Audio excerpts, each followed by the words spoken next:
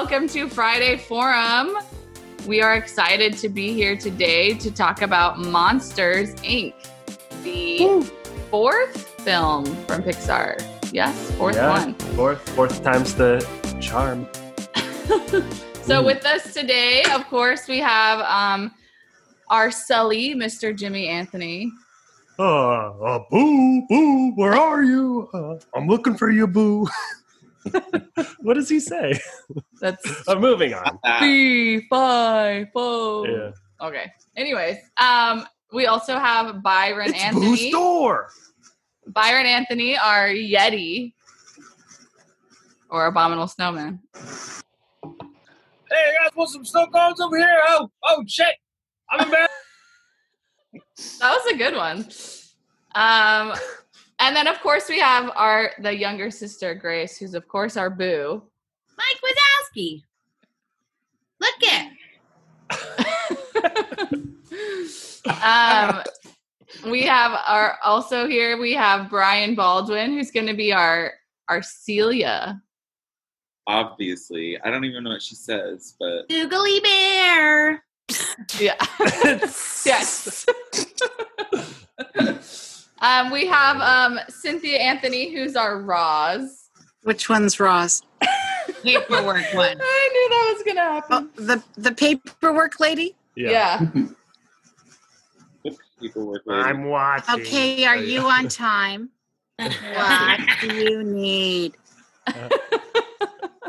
I'm watching you. I can't do it. Wazowski. Yeah. I'm watching you, Wazowski. Always watching. Yeah. Yeah, much better than me. And of course we have Jacob Shearer, who's going to be Mr. Waternoose.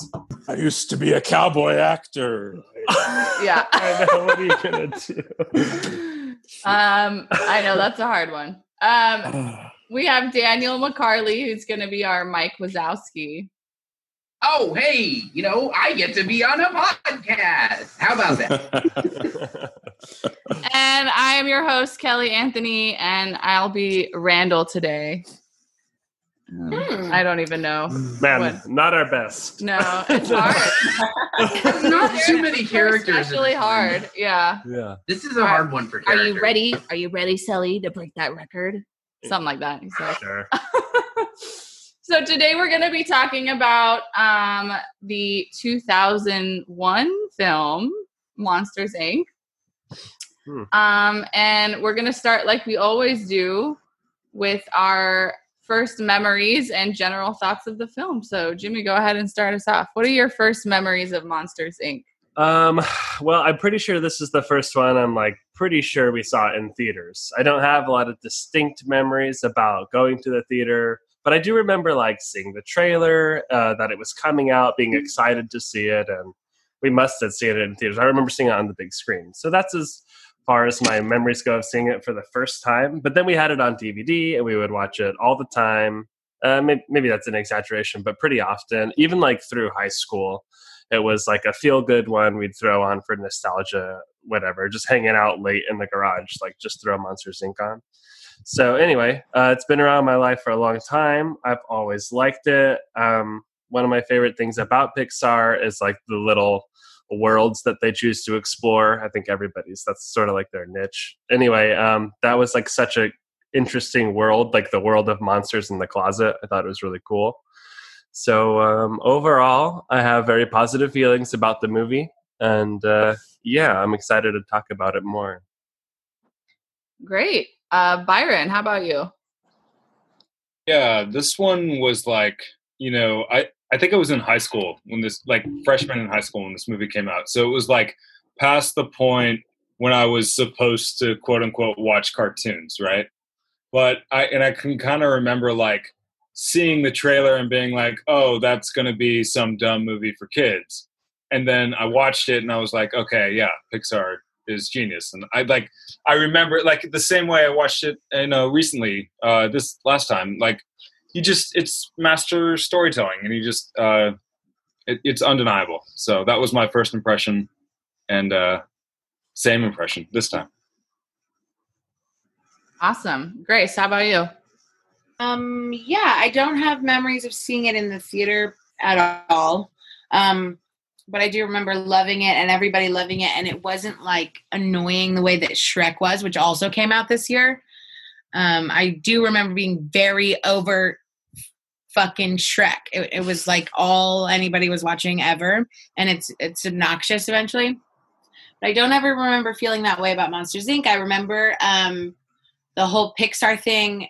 I remember, I think, noticing Pixar and the Pixar animation for the first time with this movie as opposed to the other ones we've done so far. Maybe Bug's Life I did, but just this one more so. Those are my only big first impressions. All right. Brian, how about you? I remember seeing it in theaters at Park Cinemas and being so stoked. And yeah, I think that what Jimmy said is like the same for me. Like, I was super into like different worlds and opening a door or falling down a hole and being in a whole different magical land that nobody knew existed, you know, like as like a fifth grader or whatever, there's like nothing better than that. I think that's definitely exemplified in this movie for sure. All right. Cynthia, how about you? I can't exactly remember the first time I saw Monsters, Inc., but I remember seeing it at things like cast parties, if the kids were doing something or another. I remember seeing it in classrooms. Remember when, well, in those days, kids would have like these wear your pajamas to school and eat popcorn, like they were short Dear Fridays at, pardon me? It's called a Dear Day. Drop everything and read. Yeah, that kind of thing. And Monsters Inc. would be on. So it's a very endearing memory that kind of doesn't hit my memory at one particular time, but through a sweet time of my children's childhood. And I always liked it. All right, Jacob. Yeah, I don't have particularly strong feelings about the first time I saw it. I think it probably was in one of those hangouts in your garage, Jimmy, because I specifically remember avoiding it and only like seeing the toys and whatever. Like I was in some different phase at the time. I think I was obsessed with Star Wars. We were going into middle school, I guess, right? And so it was kind of like a different headspace. And then I saw it, several years later, and then it was just kind of like, oh, it's kind of cool because we weren't really paying attention. And then now this time I watched it twice because I was like, I can't believe I didn't really do this as a kid. Daniel, how about you? Let's see. I had to try and think of memories. So this movie has maybe grown the most in my feelings about Pixar. There was a time when it was probably my least favorite Pixar movie. Now I have better feelings about it now, but I do remember that we didn't see it till it had been out for a while, and I was I would have been in 7th grade, and I was at the age where I was getting to be like, ew, Disney, I don't want to see Disney movies. I was like seeing R-rated movies for the first time, and I was like not interested in it. But I like reconsidered it later, and I think it's got good stuff. So which we'll get into as we start discussing the movie. Yeah, I didn't think we saw this in theaters as a family. And it was like a little later in its cycle. Okay. Well, it's funny because watching it again this last week, I like remembered everything about this movie, but hadn't even seen it in forever. And I know this is one that we didn't have on videotape.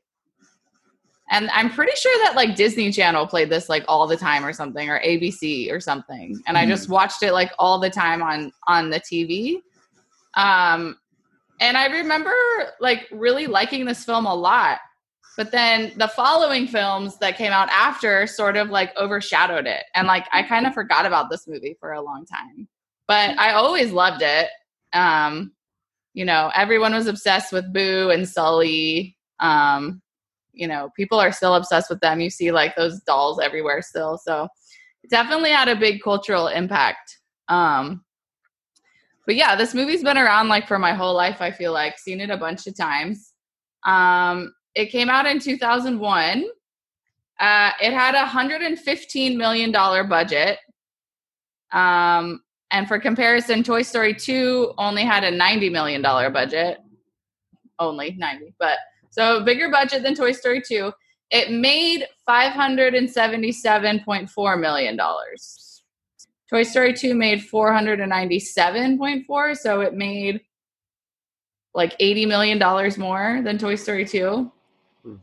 I mean, I guess 2 years later, inflation, I don't know, but not too much of a difference. Too, yeah.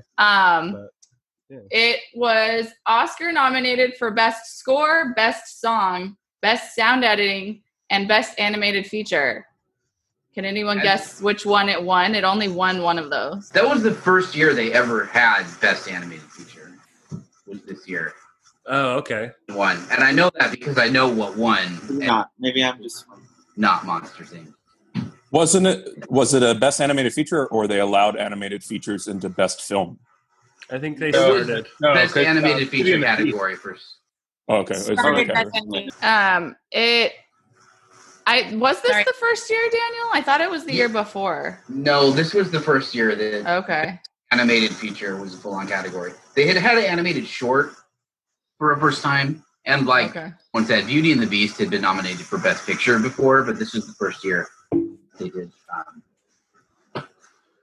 full-on. Yeah, it's a shame because of all the great '90s Disney movies that didn't win that award. That. Well, there would have been nothing else nominated, maybe. For many of them. Well, there would have been like a couple, like maybe one or two other ones, but yeah. So this actually only won Best Song. Oh, I was right. Yeah. Song. All right. Yeah. Shrek won Best Animated Feature. Yeah, there you go. So Academy Award-winning film Shrek. Yeah. You know what's funny though? You can kind of sense that like animated movies are totally a thing. By watching this movie, like Toy Story, you can kind of see them showing off, like, oh, look what we can do with computers. But this, like, other than like the fiber of Sully's hair, they're really not showing off the fact that they can do computer animated movies anymore. You know what I mean? Yeah. Yeah, I guess you're right. They weren't trying to prove the technology so much anymore. Yeah, I agree. This was the highest grossing animated film up to this point, which I feel like they're all probably going to say that. But yeah, this one, it made a lot of money. And of course, the great Billy Crystal is the voice of Mike Wazowski. And he finally got his Pixar role in this film because they asked him to be Buzz Lightyear in the original Toy Story. And he said, no. He's like, I don't know what this is. I'm not interested. And then it came out and he totally regretted it and like wished he had been in Toy Story. And then they offered him this role. And he, of course, said yes. So that's kind of a fun little fact. He's so good. Yeah. Thank God he said yes to this and no to the other one. Oh, I know, right? Yeah, It's much better choice. Any other fun facts? Anyone's got? I mean, I think this is another one of those ones that they made up at that one lunch. Or this was one of the Hidden City Cafe stories. Right. And you actually can see the Hidden City Cafe in the opening. Well, not the opening scene, but when they're walking to work. Yeah. Yeah. And they like run into a guy who's like sweeping the ground or something, and like it's very prominent. It says Hidden City Cafe. I noticed that. Have we talked about the Hidden City Cafe stories on this? Yeah, we did. Briefly. We did a couple times ago. Yeah. Okay. Do you want to refresh our listeners, Daniel? No, because I'm not super familiar. I don't really remember what that is. If you do. Okay, so after the success of Toy Story, actually, Jacob, I'll let you take this because you're the one. I knew you were going to say that, and I don't know enough. But no. So from what I understand, is they had a lunch. I think you're right. I think it's after Toy Story, and they had a lunch, and basically in that lunch, they created the 4 films, all the concept. Mm. And you probably know the names of these people. Lasseter's one of them. John I don't know the Lasseter, rest. yeah. I don't know the rest of the names, but they came up with all these ideas in one lunch, and and then it became billions and billions of dollars and thousands of people involved and everything. Yeah. Yeah, they came up with Bugs Life and Monsters Inc. and Finding Nemo. And I'm not quite sure what the and fourth Wall-E. one. Wall-E. And Yeah, Wall-E, that's yeah. right. Yeah. Which they all kind of make sense. And I think part of the reason for picking those, on top of them being like great little worlds to explore, like I was mentioning earlier, is like the textures seemed doable at the time. Like they realized Toy Story was successful for that reason and tried to think of other things. I mean, with Sully's fur, they kind of like, Well, you got ambitious, I guess, but they didn't have to, can tell they just tried to explore all different kinds of just like space and the world. Right. They did one in space. They did one under the sea. They did one that's bugs like shrunk down in the ground. Totally. It's, I don't know. It's Yeah. interesting how that happens when you're just trying to brainstorm ideas. It's like It Little felt like they just worlds. became kids for a lunch and were really smart exactly. kids. they just Yeah. like had imaginations. Yeah, that'd be Yeah. so fun. Mhm. I want that lunch. I want that lunch. All right, It's it's like a piece of Hollywood lore that, like, whether or not it's true, it's just so good. It's like Yeah. that diner and that painting, Yeah, the Oh. Night Haunt. Yeah. Yeah. All right, so Monsters Inc. So the movie opens in a kid's bedroom. He's going to bed. He says, "Night, Mom, the room is dark." And then we see the shadow of a monster under his bed coming out to scare him. But then there's just like a little. Sorry. Well, he screams. I know. And the kid screams, and then it scares the monster. And he screams. He trips on a soccer ball. He falls on some jacks. He's like freaking out. And then we notice that it's just like an animatronic mannequin boy. And we're open to the simulation room, and the woman doing the simulation is like, what did she say? Mr. Bile, is it? Mr. Bile? Oh, my friends call me Flem. Yeah. Mr. Bile. Mr. Bile, what was your one mistake? Anybody? And then we realize the biggest mistake is that he left the door open. And we find out here that they think kids are dangerous.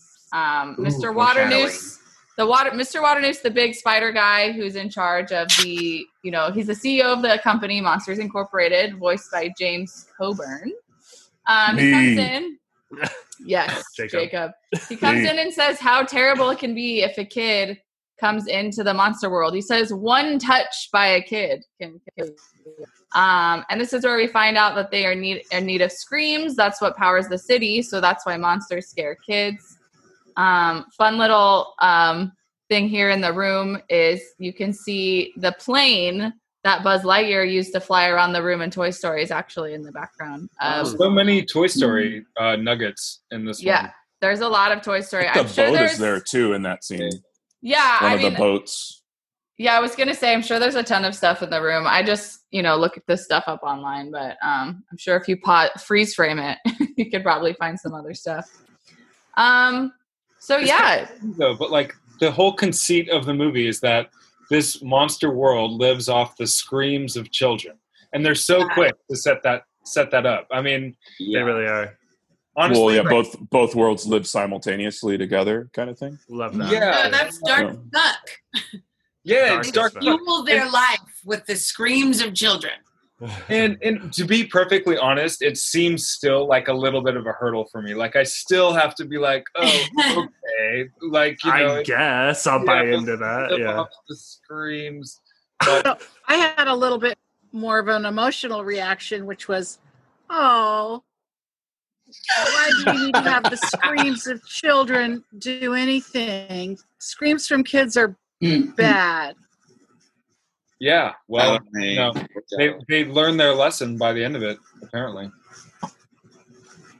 That is the lesson of the movie by the end. Yeah. I was struck this most recent time about how they made the monsters scary, but without the intent really to ever hurt the children. They just want to capture their screams, which is a little evil, but hey, they just want them to scream. They're not going to like literally go scratch them. yeah, but I think they do also a good Randall job. is gonna hurt some kids. That Well, I guy's was- trying to hurt some kids. Yeah. Yeah. I was going to say they do a good job setting up that these monsters are just like doing their job and they, they're even scared of the kids, It's the same way like when you see like a little kid like screams, "Oh, spider," and then your mom always says, "It's more afraid of you than you are of it." Like, right. Yeah. same kind of idea. That juxtaposition that the monsters are like more scared of the kids than the kids are the monsters. Yeah, I get that.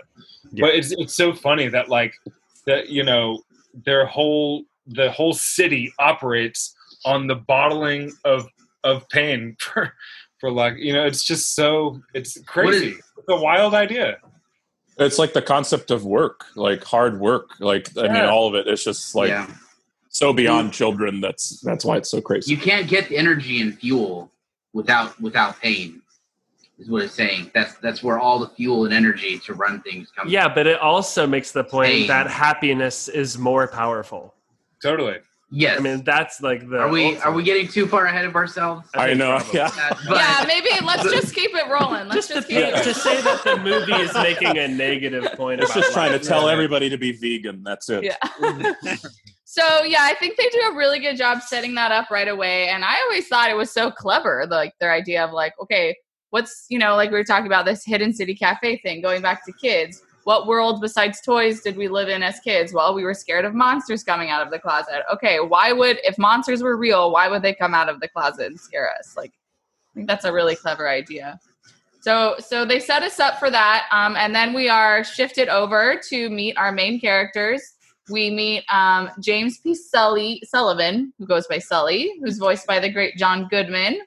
And Michael goes by Mike Wazowski, voiced by Billy Crystal. So we are transferred to their apartment. Mike wakes up Sully, and they start working out and training for scaring children. Mike has got Sully like tippy toes, crawl on the ground, bunk beds. It's always funny. I remember that was definitely in the trailer, the bunk bed part. Mm. And then a commercial comes on the TV for Monsters, Inc. They get all excited. They want to watch it.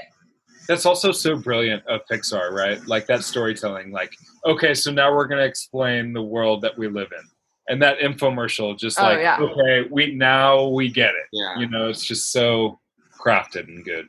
Yeah. So they do a great and in the Monsters Inc. ride at California Adventure, when you're waiting in the line queue, they like show that like that's not cool. That exact thing, but it's like on TV screens, like the ad and like "Welcome to Monsters Inc." and whatever. Oh yeah. I thought that scene was very revealing about Mike Wazowski, because even though Billy Crystal was sort of blotted out, like you couldn't really see his little tiny character in the corner, he was still so excited every time he was on. Yeah. Every time, right? So he never viewed it as the negative. I thought that was very revealing of his character. Yeah. I have some opinions about that, but I'll wait till later to talk about it.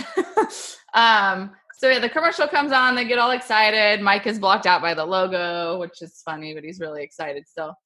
So then they're on their way to work, and this is a great scene. They're walking to work. We meet a bunch of other monsters on the way. This is when we see the Hidden City Cafe in the background. On their way to work, throughout their conversation, and they like show you like a newspaper stand, we find out that there's a Scream shortage. So I think it says like rolling blackouts expected. So we know they need Screams to power the city, and we find out on their walk that there's actually a Scream shortage. So their jobs are very important. When they get to work, we meet even more interesting monsters. They're all saying hi to each other. This is when we learn that Sully is actually the top screamer at the company. Top screamer sounds like a funny title. Scarer. Yeah, so he's been the top, Scarer, for many months in a row. This is when we meet Celia, Mike's girlfriend with the snake hair. She's voiced by Jennifer Tilly. Yes, that's Brian. And then we get into the locker room, and they're getting ready for work. And this is when we meet Randall Boggs, voiced by the great Steve Buscemi. And he is the villain of the movie. So this is when we find out that villain, we were talking about, all the monsters seem very nice, but Randall's clearly got, his own goals, his own motives in mind.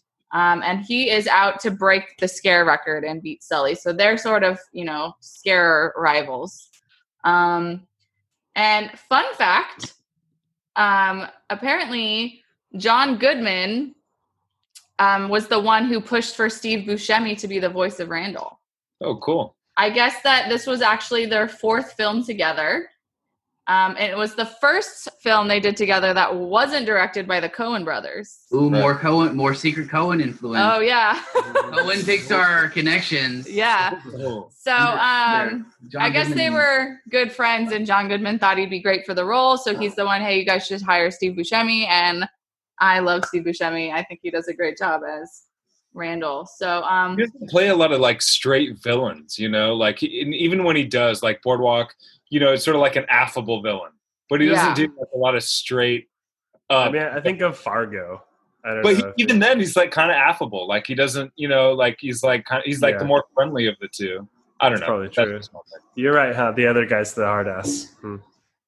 Yeah. Well, the thing that comes to mind for me is The Sopranos, because we just watched that, and this same. But he's also very affable in that. No, he's super. Yeah. He's trying to be good in that, but he just can't be. But in this, he's like more of a goon, like because really the genius is me. Yeah. Right. The whatever. Mr. Waternoose. Yeah. Waternoose. I mean, that's true though, because like what you're talking about is he plays really complex, redeeming characters, even though they do evil things in other shows and movies, or he's in an Adam Sandler film with googly eyes. Right. It's so like he's that's funny. Just playing a goon, like he's straight up goon squad. He's super good in Death of Stalin. Oh my God, so funny! Yeah, so good in that. So, other thoughts about our monsters walk into work sequence? Yeah, it's almost like Armageddon when they're walking out. It's like that slow motion. Oh yeah. Them together. Right. Are you talking about when they walk through the city? Well, great transition into the next part, Byron. So we're at work again. That we meet Randall in the locker room, and then they head over to the scare floor. But this next little part is when we meet the famous Roz. Mike has to go get papers from her, or I forget why he has to go, but he has to sign papers. He didn't sign his papers from the day before. Yeah. So says, "Hi, Roz. You looking beautiful as always." And then we get the famous Mike Wazowski. You forgot to file your paperwork Wazowski. Who voiced that? Okay, so that is Bob Peterson, who is one of the animators. And so similar to, we talked about this with Bug's Life, it's not the same guy, I don't think, but when they do test runs of the animated scenes, the animators will be the voices. And he decided to do this weird, creepy old woman voice for Roz, and they were like, yep, that's going to happen. You're going to do the voice. So he's just one of the animators. Same thing happened in A Bug's Life with Heimlich. The like German voice guy was just one of the animators, and they were like, cool, let's make Heimlich sound like that. So I remember as a kid, Roz always being like super funny to make fun of for some reason. I feel like we would all walk around and like talk about the character Roz and be like, Mike Wazowski. It's funny you say that, because I remember everyone cracking up at her and never thinking she was as funny as other people thought she was. You didn't think she was as funny? Not really. It's a fun voice to do. Like, it stops there for me. That's exactly it. Mike is funny as hell. Love Mike. It's funny. I remember them making, like I said, I feel like they showed this on Disney Channel all the time, and they'd have like commercials about Monsters Inc. and they would like show the Roz character a lot. Like they made a big deal out of it. Like they thought kids would think it was funny. And then watching it again this week, I was like, she's actually barely in this movie. She's such a small character, this Roz, and they like really tried to play her up. Yeah, she has a big part in the end. Yeah, well, it's true. No, she does, and it makes sense when when we find out about her at the end, like why she's kind of just always watching. Spoilers. I wasn't that into that at the end. So okay. So yeah, we get to the scare floor, and they're all ready to scare children for the day. And yeah, this is I was like, what movie is this? Apollo 13, or you said it's Armageddon when they walk out all slow? Totally like Armageddon. Yeah, it's Armageddon. Like And those two little like doofy characters are like, he's so awesome. I mean, it might be both movies, but yeah. I love them. They I actually think it's also in Space Cowboys. Oh, Sure. Okay, great. Probably. kind of remind me of like a Sure. Anthony Yeah. and Puberty. There's yeah, definitely James. sort of this sense. There's definitely this sort of sense of celebrity, and Oh, yeah. being the best and competing to be the best, which is Top kind of Gun. ironic. Hmm. Oh, Top Gun. That you're the best scaring children. Right. I mean, yeah, the more you think about it, the more it's like, is this sort of like a metaphor about like energy consumption and like the price that it costs, like all the oil wars and all the, Oh, totally. you know, It's like, not. yeah. It's like And isn't there a it's better like- way to power like our world? And that's exactly what it's about. It's literally it's about alternative energy. right, There's better energy sources. subversive messages. There's sunshine better smile. energy that's actually stronger. We just have to change the whole system. There you But go. some people don't want to change the That's whole really system. skipping ahead, but sorry, I couldn't hold it in. So this is when we get the great, I love the sequence when they like, get all the doors in, they got, I don't know what Mike's job title is. They don't really ever say, right? But like Sully's a scare and Mike is his like scare He's like handler. manager. Yeah, because like when like he died, or like we'll get to like when he has to like cover for himself, and Sully, or when Sully covers for him with his girlfriend to go on the date, and he's like, "Yo, file this and file that." So he's like, he's the manager. Yeah. Yeah. So it's cool because each scare has their own little manager guy, and it's really funny. They did a good job of portraying like all these big, which comes in at the end. They've got all these like big kind of scarier looking monster scares, and then all the little wimpy little monsters are the managers. Yeah. Almost all of them have one eye, right? Or like small tentacle eyes. Or like more They're definitely Two, smaller. Well, there's that one monster with like all the crazy eyes, French eyes, yeah. the shifty But eyes. they're like put in, right? You're talking about the prosthetic That's a eye different- monster? That's a scary monster that does. Oh no, that's Oh, scary. oh. No. Right. But they're The all guy like with the green eyes or that are red. like, yeah. Oh yeah, you're right. They're all I green or red, and they all have like Cyclops eyes. Like even if they have a lot of them, Hmm. they're on Okay. tentacles or there's just one on their head. Mhm. That's interesting. That was like a Is that thing, true? like because I watched this with Raul, and he was saying that there seems to be a correlation with personality in their eyes, like the type of eye they have, how many they have. Like the ones with one eye or like the tentacle eyes are all the subservient, less popular, less cool ones. Yeah. And the ones that have more human Mhm. eyes are the cool ones. But that's Eye not always true. discrimination. It's not always true. I did read something about when they were trying to figure out what to make Sully look like. They actually wanted him to have, what was it? Like, gosh, I can't remember now. They wanted him to have like tentacles. That was it. They wanted Sully to be like a tentacle monster. And then they were like, well, would Boo really want to like warm up to a tentacle monster? Probably not. She wants to warm up to the kitty teddy Yeah. bear monster. So they like totally changed the way Sully looked. Well, and and they then- match her to Randall, right? That's what she's going to be most scared of. Yes. yeah. So they have That's a to good make him point. the opposite. And they also originally were going to have Mike Wazowski not have any arms. He was just going to Oh, be just a like a little little like ball. eyeball. Like a with- snake? yeah. Mouth. He was just going to be a little ball with an eye and legs and no arms. And then they were like, well, I feel like people. BB-8. Yeah. What? Well, and then they were like, well, people Legs. probably won't really relate to him if he doesn't look somewhat human. And I think they made the right call on both ends for both monsters. Well, yeah. Now I've he can- definitely seen people that look like him. Wazowski? Yeah, Right. yeah, for sure. So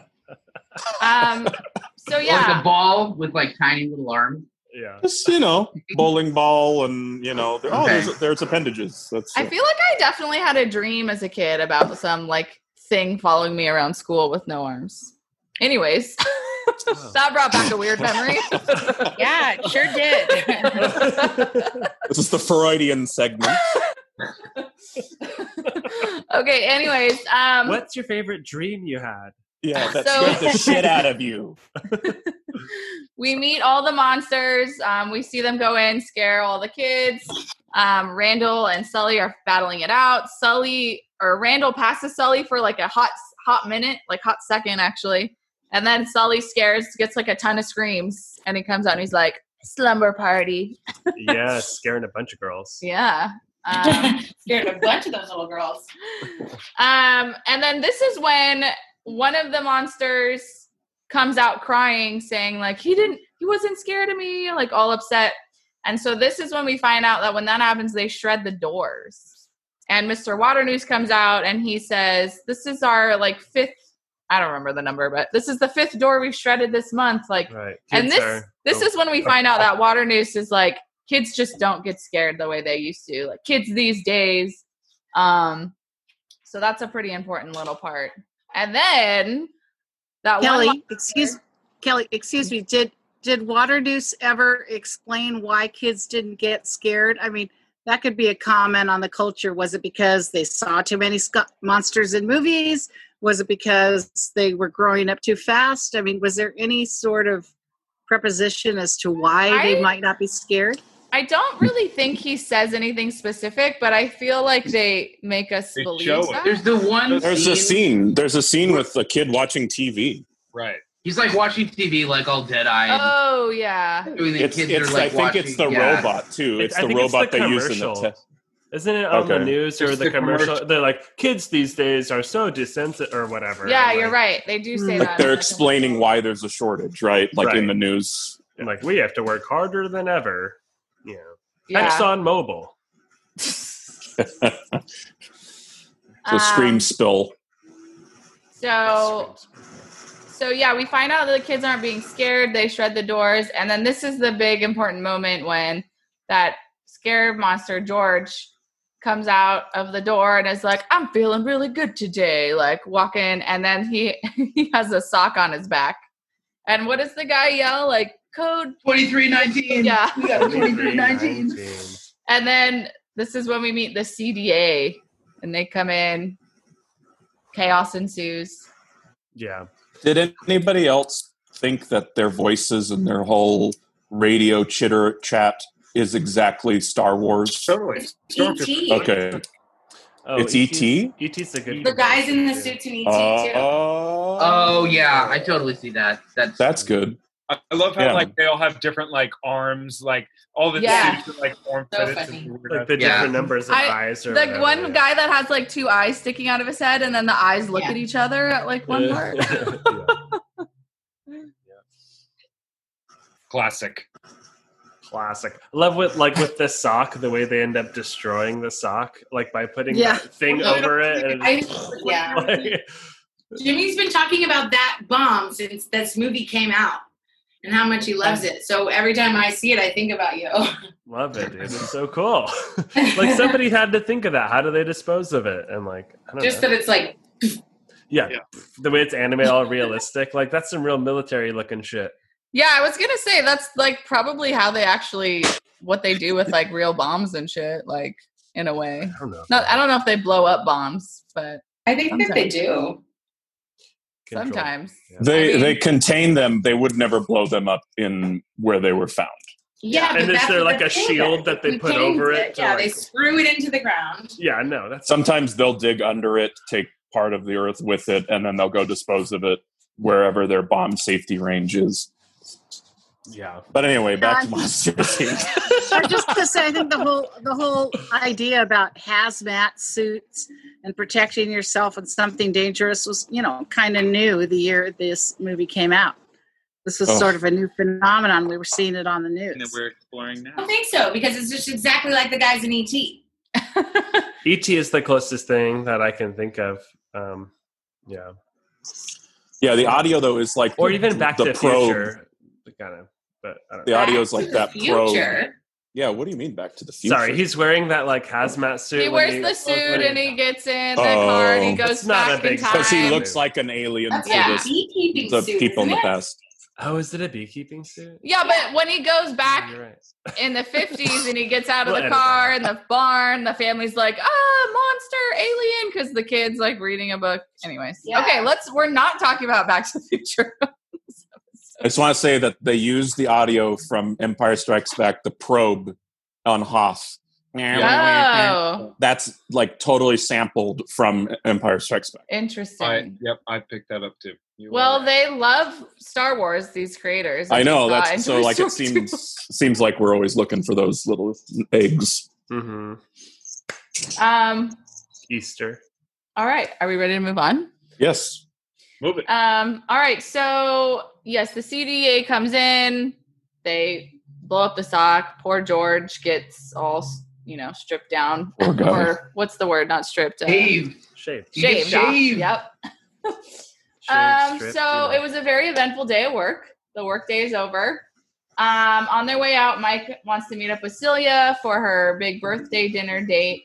And this is when Ross is like, "Hey, Mike, you got to Mike, you didn't turn in your paperwork."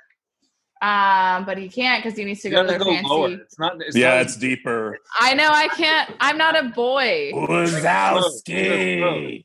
Mike Wazowski. Your Anyways. paperwork. I'm like the one person here, or that's like not an actor. So cut me some slack. That's day 3 of acting class. Yeah. By the way. do Roz. I took that Lesson class. 3, Roz. Yeah. Put it in the toolbox. So this Put it in is your what dialect section. Byron referred to earlier. Sully offers to cover for Mike, so he goes back to the scare floor to try to file the paperwork. And Mike is like, put the blue one and the yellow. All I remember is he says, leave the puce. And on the way, Yeah. Sully's like, "Oh, so that's puce." I always thought that was funny. Anyway, so Sully's back on the scare floor and he notices a random door. He's like, "Why is there a door here?" He opens the door and it's like, "Is anyone in here?" Whatever, he closes the door. And then this is when we meet the adorable little Boo, who is voiced by a girl named Mary Gibbs. Apparently, Boo's real name is Mary, and they just named her after the girl Mary who voiced her. Is there a connection with the creator's daughter in that character? I don't, not that I'm aware of. Okay. Um, That was like something I heard like back in the day. I haven't like researched it recently, but yeah, that does sound familiar, but like I said, I don't know if that's like truth or just like fan fiction. I don't know. Was their name ever given in the baby sister in Toy Story? Molly. Yeah. Molly? Okay. Yes. Fun fact about this was Mary Gibbs, the girl who voiced Boo, was so young that they like could not get her to stay in the sound booth and record her lines. Like she just couldn't do it. So they ended up just following her around the studio with a microphone and just recorded whatever she said. And that's what they just cut into the movie. Oh, I gotta say, that makes sense. It does, 'cause right? it's so candid and so It's so real. adorable. The performance they get. I mean, it's not a performance. It's just her Being a roaming girl. around. I mean, I'm sure they had It's to great. tell her, like, okay, you have to say Mike Wazowski and you have to say Kitty, probably. But all the other things when she's like, I shouldn't so good. So good. That sound Like guy when she's was in the so bathroom pissed. is the cutest shit. Oh my God, it's Oh, she's so singing cute. in She's the singing. I dog. was waiting until we got there. I mean, And then she that's just like, oh, when he tries Oh, and to he's get- like, are you done in there? cutest. My goodness. Anyways, so yeah, we meet Boo. She sneaks out of her door. After several failed attempts of Sully putting her back, Randall shows up with some scare bottles. Sully hides. Randall goes in the door, comes out without her. Clearly seems confused. I guess she's not there. So this is when Sully realizes, like, something's up with Randall. This doesn't make sense. I skipped the part when Sully, like, falls into all her toys and they're, like, I don't know, what's it called? Like a mobile everything. He runs away to the bathroom, tries to flush it down the toilet. He ends up just stuffing it in a locker. And Such he thinks, a dumb panic move. yeah. Sully's better You never than that. flush stuff down the toilet. That never works out. They are come monster on. toilets. They're Yeah, supposed they don't to be. know much about sewage and Well, Yeah, I know. I mean, where does that big like chicken man that they met on the street go to the bathroom? or Roz. Or Ross. She just slimes it out. Yeah, I think it's a slime. Yeah, a slime sweat Did situation. you guys ever hear the shit where Slime Jeffrey sweat. Rowling All right. wizards in Harry Potter would just shit on the floor and make it disappear? Wait, was what? that? Wait, say that That again. wasn't. I don't think that was from like something that happens in, Muggledead like, or Pottermore Harry or one Potter of with those. the bathroom, and somebody's like, "Wait a minute, what did all the wizards do forever before this?" And this bitch got on Twitter and was like, "Oh, they would just do their business wherever they're standing and use a spell to make it disappear." So she doubled down that fucking wizards are just shitting and then like alakazam it out of there. Imagine like a post-puke Alakazam. Yeah, for real. Just like, You're just like, Crying, like, okay, it's over. Yeah, that's it. That's a good version of a boot and rally right there. Yeah. Okay. Anyways, he thinks he's in the clear, and he turns around to leave the locker room, and we see Boo is on his back. Then we hear him scream. Chaos is happening. So we know that Boo has snuck into town, and Sully's trying to help her get back to her door. Yeah. Any other thoughts about meeting Boo? So cute. In my memory, in my memory, she's more cartoony than she really was in the movie. It was just sort of like the whole, it was like a caricature of Pixar doing a baby, the way she looked in my memory. You know what I mean? Like almost like a big anime character, like when Puss in Boots does the like sad face, you know, Right. in whatever that is, Shrek the Third. That's how I kind of thought it was all the time, but it's definitely more realistic than that. Yeah, super much. I definitely did have a thought, like when they have there's like a close up of her when they're in the apartment and she's like about to start crying. I was like, you can tell it's older computer animation, but it's such a higher level of like girl face than Toy Story and Sid's sister. Like it's such a higher level. They all have better faces, but Boo especially. Mm-hmm. I mean, especially the way they make her seem like such a little girl. And part of that has to do with what I said earlier, the voice performance that they managed to capture however they did. But yeah, just the animation too. So well executed. And it is sort of overly cute a little bit, but not too much. Like you were saying to that point of being like an animation. I honestly feel like now that I'm older and like closer to possibly having my own kids, she was even more adorable to me. Yeah. I got really sad for her a lot. Yeah. Really I mean, that sad scene- every time Randall came around and stuff. Yeah. The scene where they first take her to their apartment is just like where you really kind of get to meet her. Like, I mean, you meet her when it's like, look at like when Sully first interacts with her, you meet her and like you're like, wow, she's so cute. But like at the apartment, you really get to kind of know her, and she seems the most real in that moment. I think it's why it's one of my favorite scenes. Like, Yeah. I mean, she's like, what happens? She's just like, She she breaks right the in his TV to start it, and they're all scared, and then somehow she gets hurt or something, and she starts to cry. Okay, so we're basically to that scene. I can just quickly say I'm sorry. that after Boo gets out, we go to the restaurant because Sully doesn't know what else to do. He puts her in that bag, goes to the restaurant, interrupts Mike's date with Celia, and is like, what do I do? She got out. She causes the mayhem scene at the restaurant. Everyone's like taken captive. They escape, and they have the big like force fields over the sushi restaurant. Celia's super pissed. And then we're back to the apartment. And yes, she's adorable. This is when we meet her. Yeah. So she gets upset because she grabs Mike Wazowski's like teddy bear. And Mike grabs it away from her like, no, you can't have that. And that's when she goes, Mm-hmm. Oh, that's right. That's She right. gets She all wants upset. the little doll. the teddy bear. Yeah. Another thing about her being cute is that they set you up to make her be cuter by giving you the only other version of a human is like a robot. Right. So, she Yeah. looks more human because the last human you saw looked like a robot. But the little monster kids are also very cute. Yeah. Yes, oh, they yeah. are. I Yeah. think All I the one also, who fights him. What I was going to say, Kelly, is what part of what makes her human is she just doesn't do what she's told.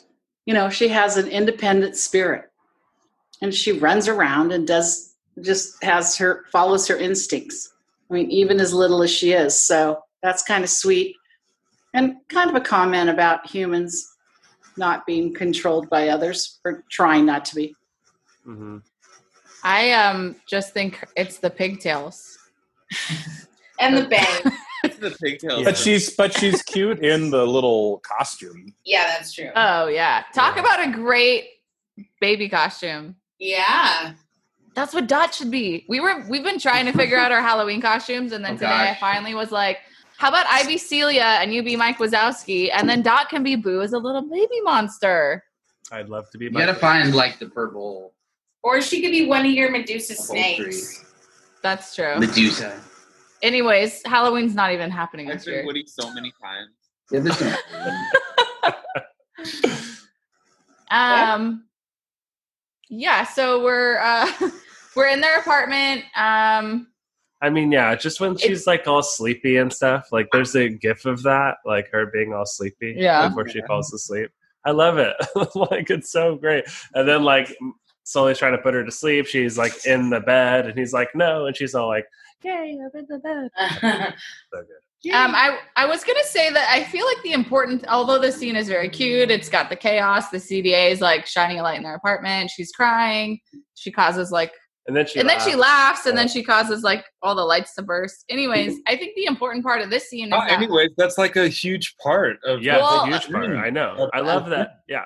Okay, so, well, yes, sorry, but my main point I'm trying to make is that this is when it's very clear that the kids aren't actually dangerous.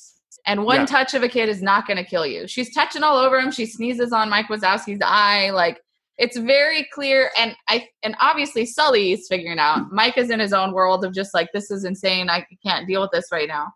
But Sully realizes like, she's just a little kid. Like, she's fine. And yes, we again, is this the first time that we realize laughter does anything? Yeah. Yeah, Every and time they she remind laughs, you. she does something, but they Yeah. don't realize it. Mike But tries to it make also her happens laugh. when she screams too. When she starts Mhm. crying, there's like a little surge. So Yeah. that we're supposed to like watch that, and then when she laughs, it's a bunch. Yeah, it's like bigger. it lights up the whole Right. building of the whole Yeah. block. Okay, I just Yeah. wasn't sure if this was the first time she laughs at all. Well, I want to Yeah. point this out, like, because I might forget later that, like, Mike makes her laugh in this moment and like throughout the movie by doing something really slapstick funny. And most of the Yeah. time, it is kind of funny. Even I'll chuckle at it. But there's a lot of slapstick in this movie. which And is so- also pain, right? It's also pain. Sure, slapstick is pain. I mean, if you want to go there, I'll go with I, you. I don't know. That's a rabbit hole, but Yeah. shit, we are. I think it's funny that like Mike's way of making her laugh all the time is like a slapstick joke, and the movie is full of other slapstick jokes, and it's making the real audience watch it. well, it's kind like of they're a whatever. vaudevillian like duo. But that Like, thing that that's works. their- Oh, sorry. Oh my gosh, I love those bits, especially the one after that. We'll get there, but anyway. They're like Stan and Ollie, whatever their last names are. Laura, Yeah, there you go. Yes. And like, so one's like the big bumbling, tickly, and then the other one's like, funny. And Hey, I'm the and smart guy, you see? like Yeah. Penn and Teller, like the little guy always gets hurt, like, Right. ha ha ha. They who need cares? each He got other shot. because there's the brain and the muscle. Or the Well, how much of that do you think? And I was thinking this watching it. I didn't really look this up, but do you think any of those like specific slapstick things was improv at all by Billy Crystal? Or do you think it was all mostly scripted? Well, not the slapstick where he like trips and falls in a bunch of books to fall in his but mouth. like his little lines, like Yeah.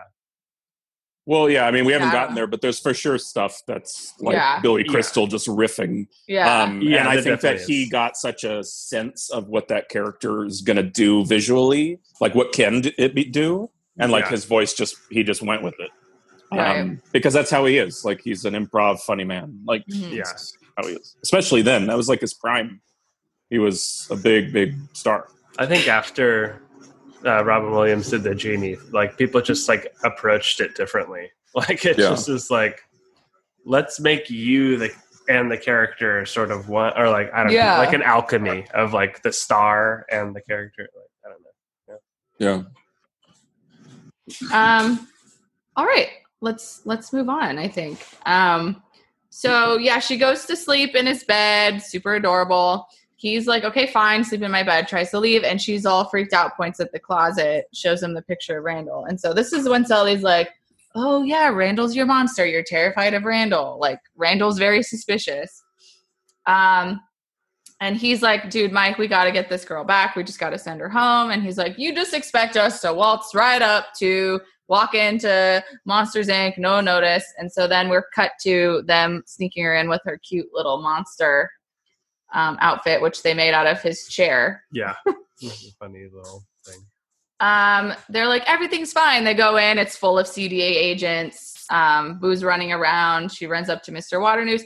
I think it's very interesting, too, that Boo is clearly not afraid of any monster except Randall. And I think that maybe she wouldn't have been scared of Randall, but that goes, and we find out later that he's clearly like torturing her, like being very, very bad. Well, he has to keep up with Sully. He's just trying to get screams. Yeah. So is he causing, I mean, yeah. He's bad. Don't you think it's partly just because Randall's so frightening that he can go invisible? He's like this chameleon that can just hide. And so it's already established that he's so scary. Well, and he clearly has, out of all the monsters, they make it very clear that all the monsters are just like, hey, buddy, good to see you, just like living their monster lives. And he, when we first meet him, he's the only monster when we first meet him that's like scaring him, like, hey, what are we gonna... Well, he's mean to other monsters, and the other monsters aren't mean to each other. Yeah, there you go. Like, that's, so succinctly whatever. But, like, it's, he's mean to his assistant. He accepts only that he's the best, even when the best, like, reaches his hand out and says, may the best monster win. Like, there's no graciousness about his character at all. No. So they sneak Boo in. And they go to the bathroom. Mike is like, okay, I'm going to go see Roz. I got to try to like see if I can get her door key. So Sully and Boo are in the bathroom. And this is when we get the adorable scene of Boo going to the restroom and singing her little song. Oh my gosh, I know. What is the song? I wish I could remember. I don't know if it's even a real tune because it doesn't matter. It just sounds like one of those little songs that little girls or boys sing to themselves. Is it improvised? Is it improv? Well, like I said, the fact sheet said that they followed her around with a microphone. So I find it's very easy to believe one day she was just singing. I doubt that was in the script. Like that was just like, oh my God, she's singing and it's so cute. Record, we're going to record this. Exactly. It was a gold nugget, and they used it in the movie beautifully. Because I was, which is why it's so cool. I don't know for a willingness fact to do that. I don't know for a fact that I did that as a youngster, but I feel like I probably did. And I feel like it just resonates as so real to me, in the best kind of Pixar kind of way. Yeah, but they're willing to like not just stick to a script, and if something's better, they'll use it. Oh no! Well, I mean that too. Well, I know. I didn't mean to demean your childhood. I get no. that, I'm just saying that moment. The decision to use it in the movie was genius. That's my point. Sorry, go on. I can speak to this as the only parent in this marvelous group of us, that children do sit on the potty and sing or talk or whatever. So it was absolutely adorable because it rings true. And I think that was definitely an homage to all the parents watching. And of course, standing outside the stall, hoping they hurry up, and they got to sing their little song. I mean, all of that just brought such endearment to Boo, but also the true frustration of a parent. Come on. And it's the beginning of them bonding as a little team. Because, Mike has a special relationship with Boo, but Sully, they really, become a little duo, and it's like those are the little things that get you to that with an adult and a child. Definitely, because he even barges in. He's like, "Oh, you're done." Oh, well, before that, he's like, "Come on, are you done?" And then she screams at him. Yeah. So while they're in the bathroom, she flushes the toilet. Then she's gone. Sully's like, "Oh no!" And then they're just playing hide and seek, whatever. Mike is unsuccessful getting the key. He comes back. He's like, what are you doing? Playing hide and seek. You lost the kid. She shows up. Randall comes into the bathroom. So they hide in a stall. And this is when they finally hear, like, Sully's already been suspicious of Randall, but like this, like, for sure is like, they hear his conversation about, we got to find the kid. This is when they're like, hear him talking about some sort of machine. They're like, what's up with that? He's talking to his little assistant. His assistant is named Jeff Fungus, and he is voiced by Frank Oz. Oh. Which is interesting. Okay. I remember this scene as a kid was so stressful when he's like banging on all the doors and you're like, oh my God. Oh my God. Scary. It was so stressful. And then he finally like bangs the one they're in, but he's not looking. Dude, like as an adult now, I know what's going to happen. I like have almost no emotions about it. But like as a kid, like that shit stressed me the fuck out. Yeah. You know, Randall was actually pretty scary as a kid now that I think about it. Like in that scene too. Like Randall scared me, I think, as well. Any other thoughts about our bathroom scene? Well, I definitely view that as a classic cinematic tension. You know, they're going to open the door and find them. Yeah. Yeah. I mean, how many movies are they almost discovered? So I understand your tension as a child. I mean, I even felt it as an adult watching. But there was, you know, as an adult, I kind of knew they're not going to be, something's going to happen. They'll be okay. But I think for kids, you know, that would be scary. Oh, yeah. So Randall leaves and Mike says he got Boo's door key, which he didn't, but they head back to the scare floor. He swipes the key. They're like, Boo, like, great knowing ya, you know, go back home safely. And the door that shows up isn't Boo's. And Sully goes, Mike, what is this? That's not Boo's door. And this is the first time in the movie that they call her Boo. This is the first time Sully actually says Boo. And Mike gets all upset. He's like, you don't name it. You name it, you get attached to it. Like, just like a dog. And this is a great scene. Grace, you were singing earlier, like when they start yelling at each other and everyone's staring at them and there's like, you get her right now or so help me. And they're like, oh, we're practicing a musical. It's called Put That Thing Back Where It Came From or So Help Me. Put that thing back where it came from or so help me. Boom, boom, boom, boom. And cut. So help me, and cut. Like that was definitely. I mean, it was to say that. Like, I honestly feel like this movie is like close to a Broadway musical in terms of like its structure and the characters. Like, it like Billy Crystal, I think, really brings that home too. Like, like so Broadway. Like it has a totally like theatrical. It is very musically. I agree. Monsters Inc. the musical, 2024. Maybe. Don't put it past them. Yeah. I mean, they haven't made any Pixar movie a musical. Have They're making this. Frozen's not Pixar. Sitcom. Well, it's a fucking Disney movie. Well, there's a ton of Disney Broadway musicals, but I don't think there's a Pixar one. Right? I don't know if there's any. I don't think so. Shrek. No, that's DreamWorks. Never mind. Oh, they did do a Shrek the musical. That's so dumb. Shrek isn't Disney. It's not. It's actually fun. I like Shrek. Yeah, people like it. Shrek the musical is a very good show. Well, is it really like original songs, or did they just sing all the pop songs from the movie? Oh, it's a score, like by Janine Story, who wrote Thoroughly Modern. Wait, Brian, I can't hear you. Musical. Can you say again, Brian? Was it a little bit of both? Were there some originals? By Janine Tesori, and she wrote the score. She wrote Thoroughly Modern Millie. So there are original songs. It's not just all these cover songs. Thing. No, yeah, it's basically the whole thing, like fart songs and stuff like that. Fart songs. There's like all sorts of like fart songs, for example. There are though. I'm not a big fan of the original. There's all sorts of fart songs. Original farts. melodies. Isn't there? I mean, I thought we were going to get to this later, but they're doing a show of Monsters Inc. in 2021, like a Cartoon Network show. Oh, okay. Really? Yeah. I mean, I was reading about this, and so they're trying to revive it. I said, is it on Disney Plus? I think it's gonna be. It's 2021 is the release, but it said 2021. The thing I read. All right, Guys. let's move on.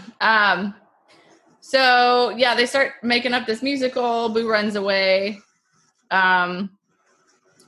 Randall confronts Mike, like, what do you think about that kid? Whatever. Mike tries to get away, and Randall sees the newspaper of the sushi restaurant night, and he sees Mike in the newspaper. So this is when Randall's like, okay, Mike's involved. I got to get him, figure out where this kid is, because I got to put her back. Sully's still chasing after Boo. She runs into the hallway and jumps in a trash can. And Sully stopped by some CDH agents. We think he's going to get in trouble, but they just asked for an autograph. So while he's all distracted with that, he thinks Boo gets thrown into the trash dump. And we get this super silly scene of Sully, like, thinking she's being crushed a million times by this trash compactor. I honestly feel like that scene is like a little bit extraneous. Like, Dude. if there's one edit you can make to the movie. Clowny. Extraneous is the like proper word, but extra is the word. Yeah. That it's like the modern. But I like, will say that I Instagram love version. it. I love it. I've always loved it. Yeah. Which is also Me too, another right, Kelly? Star I told Wars you that. reference. I told you that earlier, that I loved that scene because I could believe Sully's disappointment, and worry and everything, even though there was a part of me that knew she must have been safe, but I didn't know where she was. She could have been kidnapped by Randall by then. I didn't know what.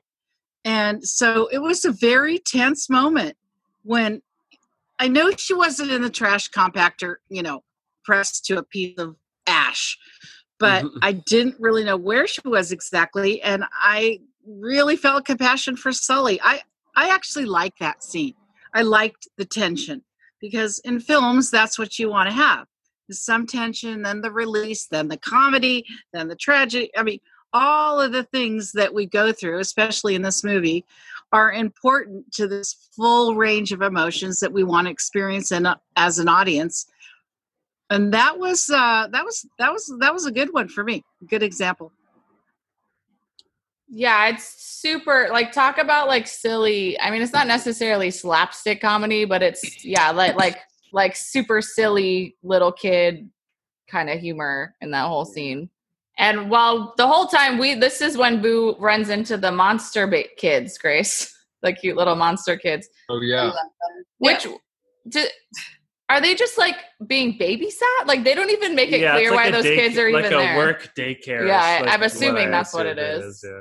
But they're like, oh, what's your name? And she goes, Mike Wazowski. And then they're all just walking down the hallway Mike Wazowski, Mike Wazowski. I think that has to be the best quote of the whole movie. So fucking cute. Yeah. Well, like, especially later it happens. I don't want to jump ahead, but it's so cute. Anyway, it's really cute. They say it later. Yeah. It's really cute because children do that. They repeat names over and over and over, and they'll give that name to their dog, their goldfish, the star in the sky, the bird. I mean, it's so darling because it's so very childish, sweet, and innocent, which, of course, they have to completely continue to reiterate is that about children. Right. Which is mostly for adults, we think. Yeah, I think so. Especially about, like, his decision to love Boo over his friend. And, like, I don't mean to jump ahead, but, like, it's all, I think, a lot about, like, the decision to be a parent and prioritize, like, someone else's well-being over your own. Yeah. I'm just trying to, like, put myself in, like, a 10 to 13-year-old mind. How did we or they react to all the cutesy stuff? That's what I was trying to think about. We loved it. I did. Yeah. Okay. But like in a sense that like, oh, they're younger and that's cute. Like you feel old enough to know things. You feel old enough to like know things about the world. And so knowing that Boo is cute and childlike, you're still older than her. You know what I mean? Yeah. Yeah. I mean, I think about it just teaching like 6th graders that have like kindergarten siblings. Like, what do they think about their little kid sibling? And I think it's just like pretty similar to what we see. You know, like they don't have the concept really how deep life is or like, you know, all this stuff, but they just see the cute stuff that we see. And, you know, so yeah, I think kids appreciate the cuteness. I did, but I was in 7th grade. So I don't know how it is for like a 4th grader seeing it who might want edgier or older seeming humor. I don't know. You think 4th graders want edgier? yeah, what? 4th graders, yeah. They think they do. Yeah. They think they do. Yeah, they do. They want. I made a mission out Jurassic of Park sugar cubes, and I'm edgy. Yeah, yeah, dude. Jurassic Park, dude. That's what 4th graders want. Fucking RoboCop and Terminator, like all the gory shit. Yeah, just like, whoa, have you seen this? Like, oh my gosh. anything with decapitation. Probably even Marvel to 4th graders is like they're not allowed to watch it. We were in 6th grade when this came out. I just have to think out. Oh, 7th. I was in. Yeah. Oh, you were in 6th grade. This came out in November of 2001, so I was in 5th grade. And you were in 4th grade. What? Anyways, so yeah, trash compactor scene, very stressful. Sully gets this little cube and her little eyeball thing's poking out. Mike finally catches back up with him. They think she's dead, which is like crazy. Like, oh my God, she's dead. And then he's like, I can still hear her. And Mike's like, oh, I can hear her too. And we just hear Mike Wazowski. And he's like, how many kids you got in there? Yeah. Which that was funny. And then Boo shows back up, so everything's fine. Crisis averted. Well, yeah, and then like one of the little kids is like, Mike Wazowski to Mike, and he's like, yeah, good, okay, thanks, or something like that. And then he like bites his hand. And then they all start laughing. Yeah. And Boo starts Including laughing, Boo. and then all the lights And the burst power again. bursts, Yeah. yeah. But that little like slimy slug. Yeah, kid. Yeah, kid. Anyway, I don't remember what he says, but It's like, yeah. that moment is always funny to me. So they are like, okay, great, we're all back together. They grab Boo. They head back to the scare floor. Her door is there. And Mike mentioned something about like, yeah, I made a deal with Randall. He helped me get her door. And Sully's like, I'm not putting Boo through that door if you made a deal with Randall. Like, he's got something going on. I don't trust him. Mike is like, it's fine. So he just gets in, jumps on her bed, and then Randall comes out of the shadows and kidnaps Mike. Well, you don't know who at first. But anyway. Well, we find out very quickly it's Randall. The immediate next scene, you find out. Right. You mean immediately after we find out it's Randall? Yes. Just try to be thorough. He puts Mike in a box in that, whatever, like the containers. We find out it's like a fake container box thing. Sully is hiding with Boo. Randall like hears him. It's all stressful, but then everyone shows back up from lunch. And so Randall leaves. They follow him down a hallway. And Boo somehow figures out how to open the secret passageway. And then this is when we find out about the Scream extractor and what their real evil plan is. Right. So that's where it's like, okay, they are trying So to horrifying. Yeah, like, oh, so he's torturing children. Yeah, that's pretty. Yeah. Ooh, okay. Randall Boo, he's torturing Boo. wanted to. Well, he's like, it's interesting because, I just thought of this. So do you think Boo knew how to get there? Like, do you think he'd already been using this on her? And she knew, like, where the secret door was? Maybe. She did move the tool right away. Ooh. Because I never thought about that till immediately. Because I was like, well, That's why? possible. I could see that. Well, because I was like, why is Boo so scared of Randall? Like, what could he be doing in her room besides just being super scary to her? It's just because he's her monster. She has an aversion to like. Sorry, go ahead. Sorry. No, I was saying she has an aversion to like reptilian creatures like Randall, but like furry bear type creatures like Sully like don't bother her. She just doesn't like the reptile thing. I know all kinds of people who say this, like they don't like reptiles. I don't like reptiles. Randall's yeah, exactly. Jacob Randall's a loves comedian. reptiles. I'm not really that into it. Yeah, Reptiles are cool, dude. they are. Get with the So program. your monster would have been Daniel, Sully. you got to go to a reptile convention with me Oh. and Jacob. I do think, though, back to get at where we were, that it felt very much like she was going to be the first child in the experiment, because there were so definitely. many kinks and crappy things happening with the machine. Totally. I don't think it didn't strike me that she had been there already. I think that it was convenient to move the story along, that she was like finding things quickly. She's always been kind of quick. Maybe children have like more powers in the monster world, because like she was jumping all over the place when she first came there, which normal kids can't do. So I That's didn't an get interesting theory.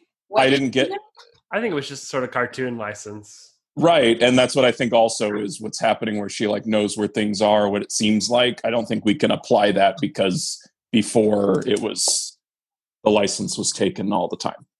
I do like the idea, though, that little kids have extra powers in the monster world. True. I mean, I think that's a fun when I theory. when I first rewatched this, I was like, how can she move so fast? Like, how is that possible? He's fast. Like, he's fast for a big thing, like with his workouts and stuff. Like, how is she like on his back before he knows it? Like, But I think you're right, Jimmy, that it's just cartooniness. I don't think that humans are Superman on Monster Planet. if they were to ever insinuate that, though, in like a sequel or a animated series or whatever, it would make People sense. would buy it. Yeah. Like For their sure. laughter alone powers the whole thing. So yeah. So we're taken to this room in the secret hallway. We are introduced to the scream extractor, and Randall puts Mike, or he throws Mike in the seat thinking it's going to be Boo, but it's Mike. He's like, "What are you doing here?" And I love this part when he's like, "What do you do?" What does he say? "What are you doing here, Creighton?" He's like, "First of all, it's Creighton. If you're going to insult me, do it properly." Yeah. or something. It's a great. I feel like Billy Crystal sort of gets funnier and funnier throughout the movie. Or Mike. Yeah. No, I think he totally does. He's just like, excuse me. Anyways, I always thought that line was funny. Well, then he's I don't know. He says something about like, "Oh, you're gonna like, you're trying to cheat or something to win the top scarer." And then like Randall like laughs like, "Oh, ha ha ha! You think this is about getting the top scarer position or something?" And then Mike's It's about like, revolutionizing Monsters Inc. Like it's "Well, yeah," but when he says no, but Mike is like, well, he's like, yeah. Cheating, that's what I do. did until you laughed like that. Well, I did think. oh, that part's Like, funny, yeah. But now I'm thinking it's something else. It's great little. Like, yeah, I great love little that Crystal scene. moment. Yeah. So yeah, he's gonna use it on Mike, but then Sully comes in with Boo and saves Mike. They run to the simulation room. And Waternoose earlier had been like, "Sully, come to the training, like help these like newbie kids like learn how to be scared." So they run in, and Waternoose is like, "Great, Sully, you're here. Demonstrate how to scare these kids to everyone." And he's like, "I can't. I'm really busy. Sorry." Blah, blah. And then he's like, "Just do it." And then Sully lets out this huge scream, and Boo is terrified. Yeah, I feel like. Go ahead.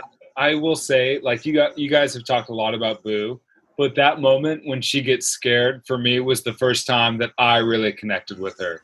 And like I was like, oh shit, like this is a human, and like because she's so cartoony for me. Yeah, like Mom pointed out, she's so gregarious throughout most of the beginning of the movie. She's so brave and just like, I'm not scared of anything. And it may be because, like you guys were saying, like she's been in the monster world before or whatever. But yeah, in that moment, Or she's just a spoiled little kid. sure. Yeah, She's got she's got spunk though. She's a spunky Yeah. little girl. Spoiled little kid. She's being kidnapped for hours and nobody knows. Yeah. So But it's all during the nighttime when they just think she's sleeping. why is it always nighttime when you go into a closet from Monster World? Because that's when they're asleep and you know they're going to be there. And they're going to be most startled because they're sleeping. That's No like part of, parents. like the features of the like The mission. door, the word. Okay, I guess that would make sense. That's a good question though. Like, how does the door magic work? Like, Yeah. who invented the doors?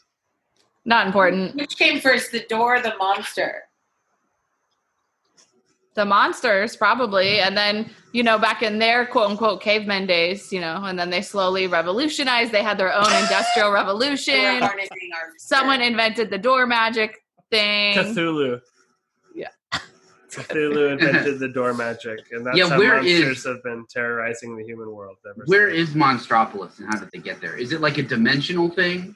The doors are like dimensional portals, right? That makes sense. I think they referred to it. I was agree. kind of wondering if there was any language about it in the movie. And at one point they say something like the human world. They specifically say the human world. Yeah. So I don't know if I've heard many other things. If they refer to it as another dimension or whatever, I think all that they say that I noticed was the human world, quote unquote. So Don't they banish them to the human world or something?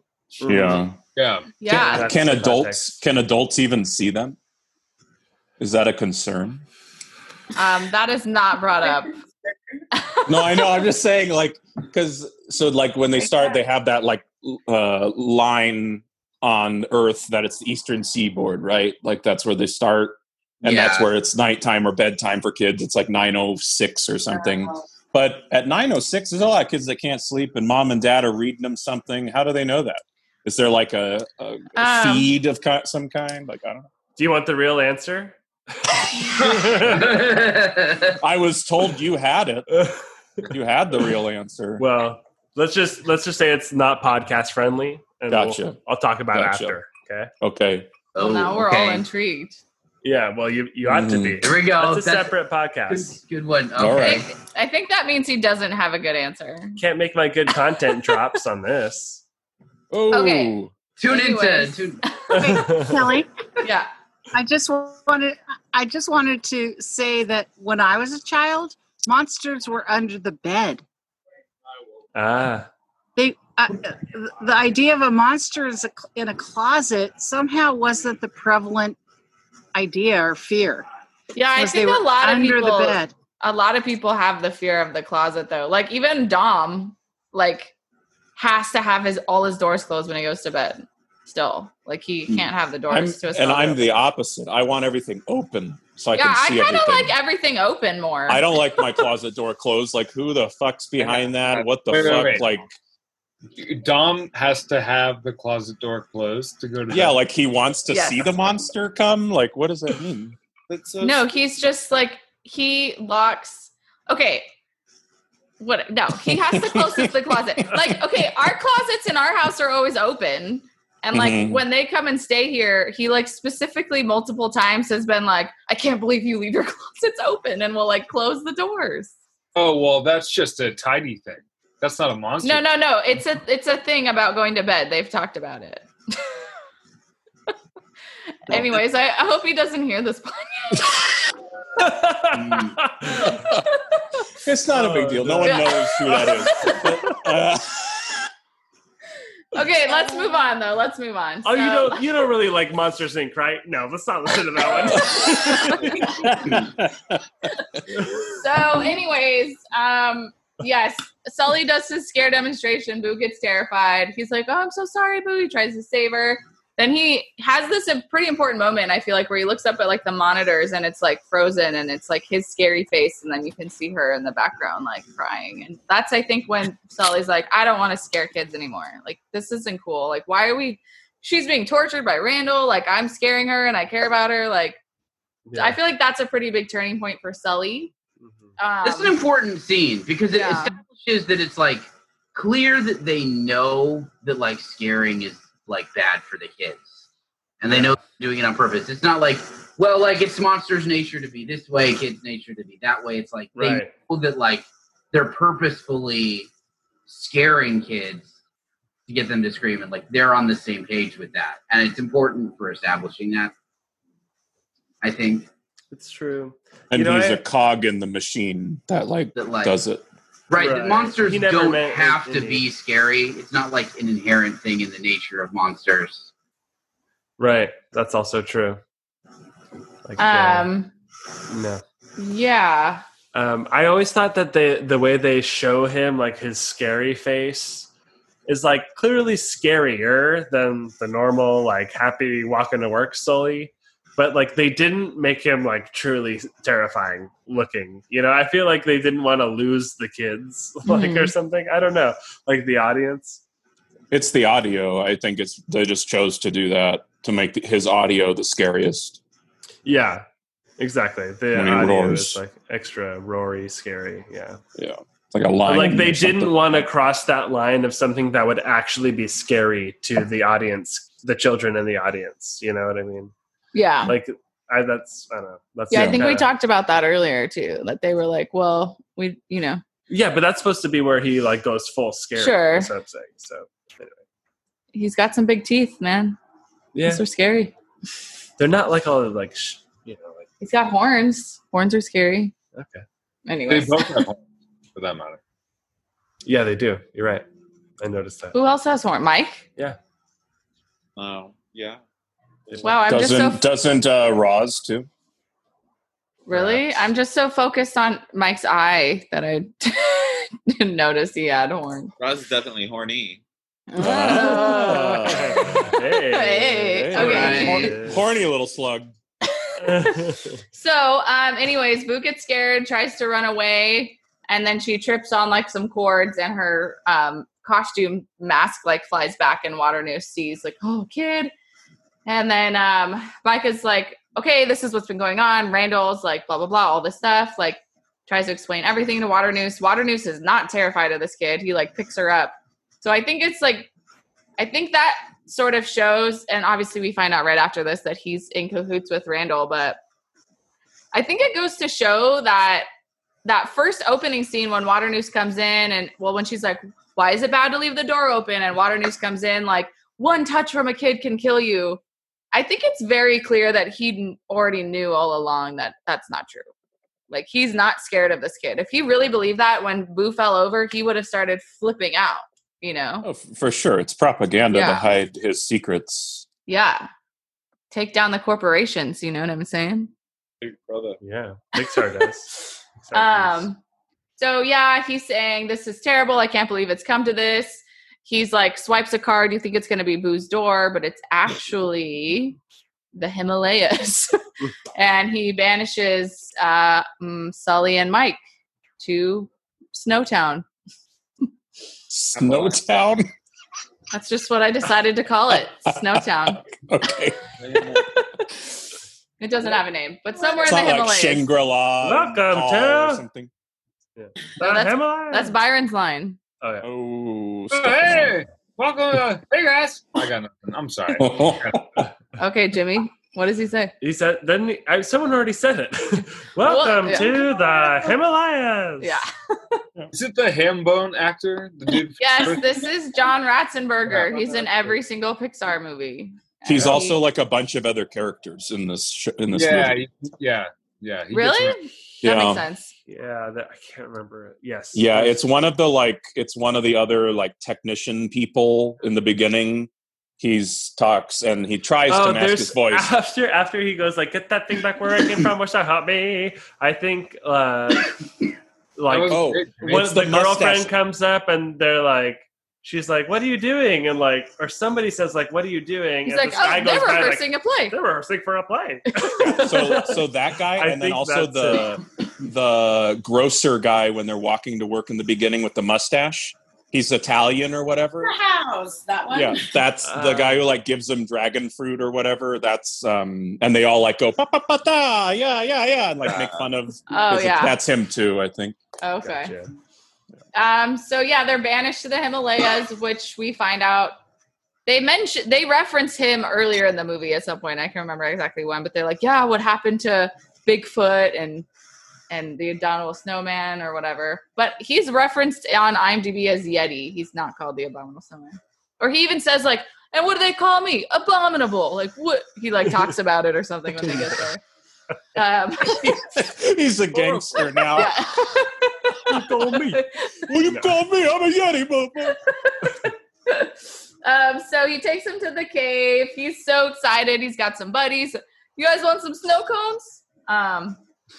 Yeah, wait, can we just what's up with that, guys? Is he's not feeding him their pee, his pee. Okay, that's He does. like You guys. At one point, he goes Is that the outside to joke? make some more. I know. It does It's happen. lemon lime because that's all he eats to not get scurvy. I don't know. I He's don't just think pissing lemons. on snow cones. I feel don't like think lemons grow in the Himalayas. I don't know. definitely there's fan sites, and I remember as a kid people being like, "Those are pee snow cones." Yeah. That's Which the is joke. probably why Yeah. he got banished. Yeah. He's a fucking weirdo. Golden showers, pea snow cones. Oh my god.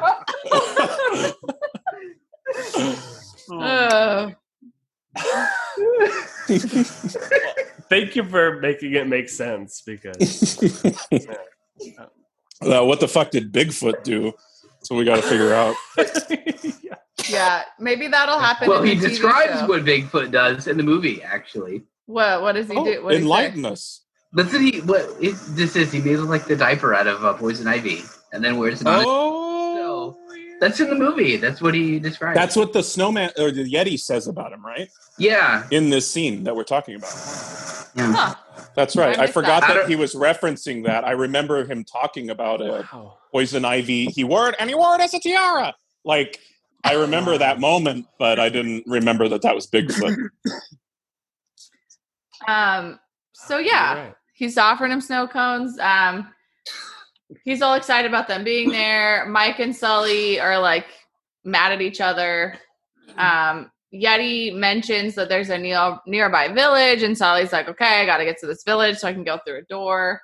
Mike doesn't want to go with him. So this is when they have their, I mean, movie people here. What's the term for this? Like the two main characters like are mad at each other and now they break apart. Major conflict. Okay. But before we move on, there's like a gay joke in there too, right? Because he calls them best friends and does like hand movements, like they were wrestling Oh. together. He does do that. Because they were like started fighting the moment they got to the Himalayas. Like, this is your fault, and they like tumbled, right? And so like that's how Yeti found them. And so he was saying like, I thought what about you're banished with your best pal? You guys were wrestling and stuff. And it was very, very much like they were lovers, which I think was like a lead into the pea cones. But He's like, oh, so you guys are best apparently friends. gay people like that, right? Let's warm the cave up. But I was wondering, not in a serious way, but the thought crossed my mind, like, do people ever try to force the idea that, like, oh, Mike and Sully are in the closet? No, they're roommates. There I are think closets. But you There get are- the joke, though. Yeah. Yeah, Well, really in the funny. closet's funny. I get that joke. Or at least It's dumb. It's very dumb. it's not a good rabbit hole to go down. It's terrible. I know. it's I'm not. sorry. It's not true, and it's not Because really worth only even- one is in the closet in the beginning, right? And then another one, anyway. No. They come out of the closet on a daily basis. Yeah, Right. it's true. Which is a There- fun event. It's like a parade. Well, if Sully does, Mike waits for him inside I guess that's true. Huh? in the closet. All right, Wow. so they're going to the village, right? Yeah, so Sully like makes a sled to get to the village. He gets there. He goes back through a door back to the Monsters Inc. factory, and we're cut back to the factory, and our poor George monster has his cone. He's all shaved. He's all scared. His little pal is like, "It's okay. I got a real easy door for you today." And he's like, "You know what? I'm going to do it." And then Sully like bursts through the door and like knocks him over. And another sock comes out. Oh, earlier, like halfway through the movie, they're in the locker room and George opens the locker with all of Boo's toys and it falls on him. And his little buddy friend is like, 28, whatever, 2319. CDA comes again, fucks him up. And then this time, finally, with the sock, his friend's like, 28. He grabs the sock, stuffs it in the guy's mouth, throws him through the door, and then just is like, doo-doo-doo, like walks away. Mm-hmm. I was like, good for you, George. You did it. Anyway, Sully runs back to the like secret lair. They've got Boo there. Randall and Waternoose are about to like use it on her, but Sully like breaks it down. tries to save her. Randall and Sully start like duking it out.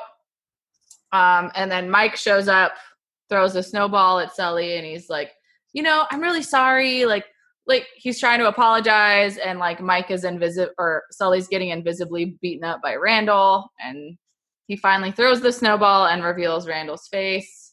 Sully punches him in the face. It's a really funny scene. I just think it's funny. The way Mike's trying to apologize, but he doesn't know what's going on. Mm. And then Boo like tries to be like, come on, like he's getting beaten up here. And Mike's like, I know, he's so sensitive, right, kid? Or something like that. Yep. Good Billy Crystal action. Yeah. For that bit. Mm-hmm. I actually like the part we talked about earlier too, like in the cave of the pee-pee snow cones. It's good writing, like when Mike is like confronting Sully, and I don't know, it's good acting, it's good writing. Where he's like, don't I matter? Doesn't this matter? Yeah. Doesn't that matter? Anyway, I just wanted to make that comment before we went too far past No, it. thanks for mentioning that. Like that's what I was going to say when Cynthia mentioned earlier about the TV commercial, and she's like, it says something about his character that he was just happy to still be on it even though he got covered up. And I feel the opposite. Like it shows that honestly Mike has been pretty selfish this whole time. Right, but it goes but so has Sully up until now. And Sully is prioritizing this child, right? Right. Up until now, they've been on this hot streak. Like they were like the A-team duo.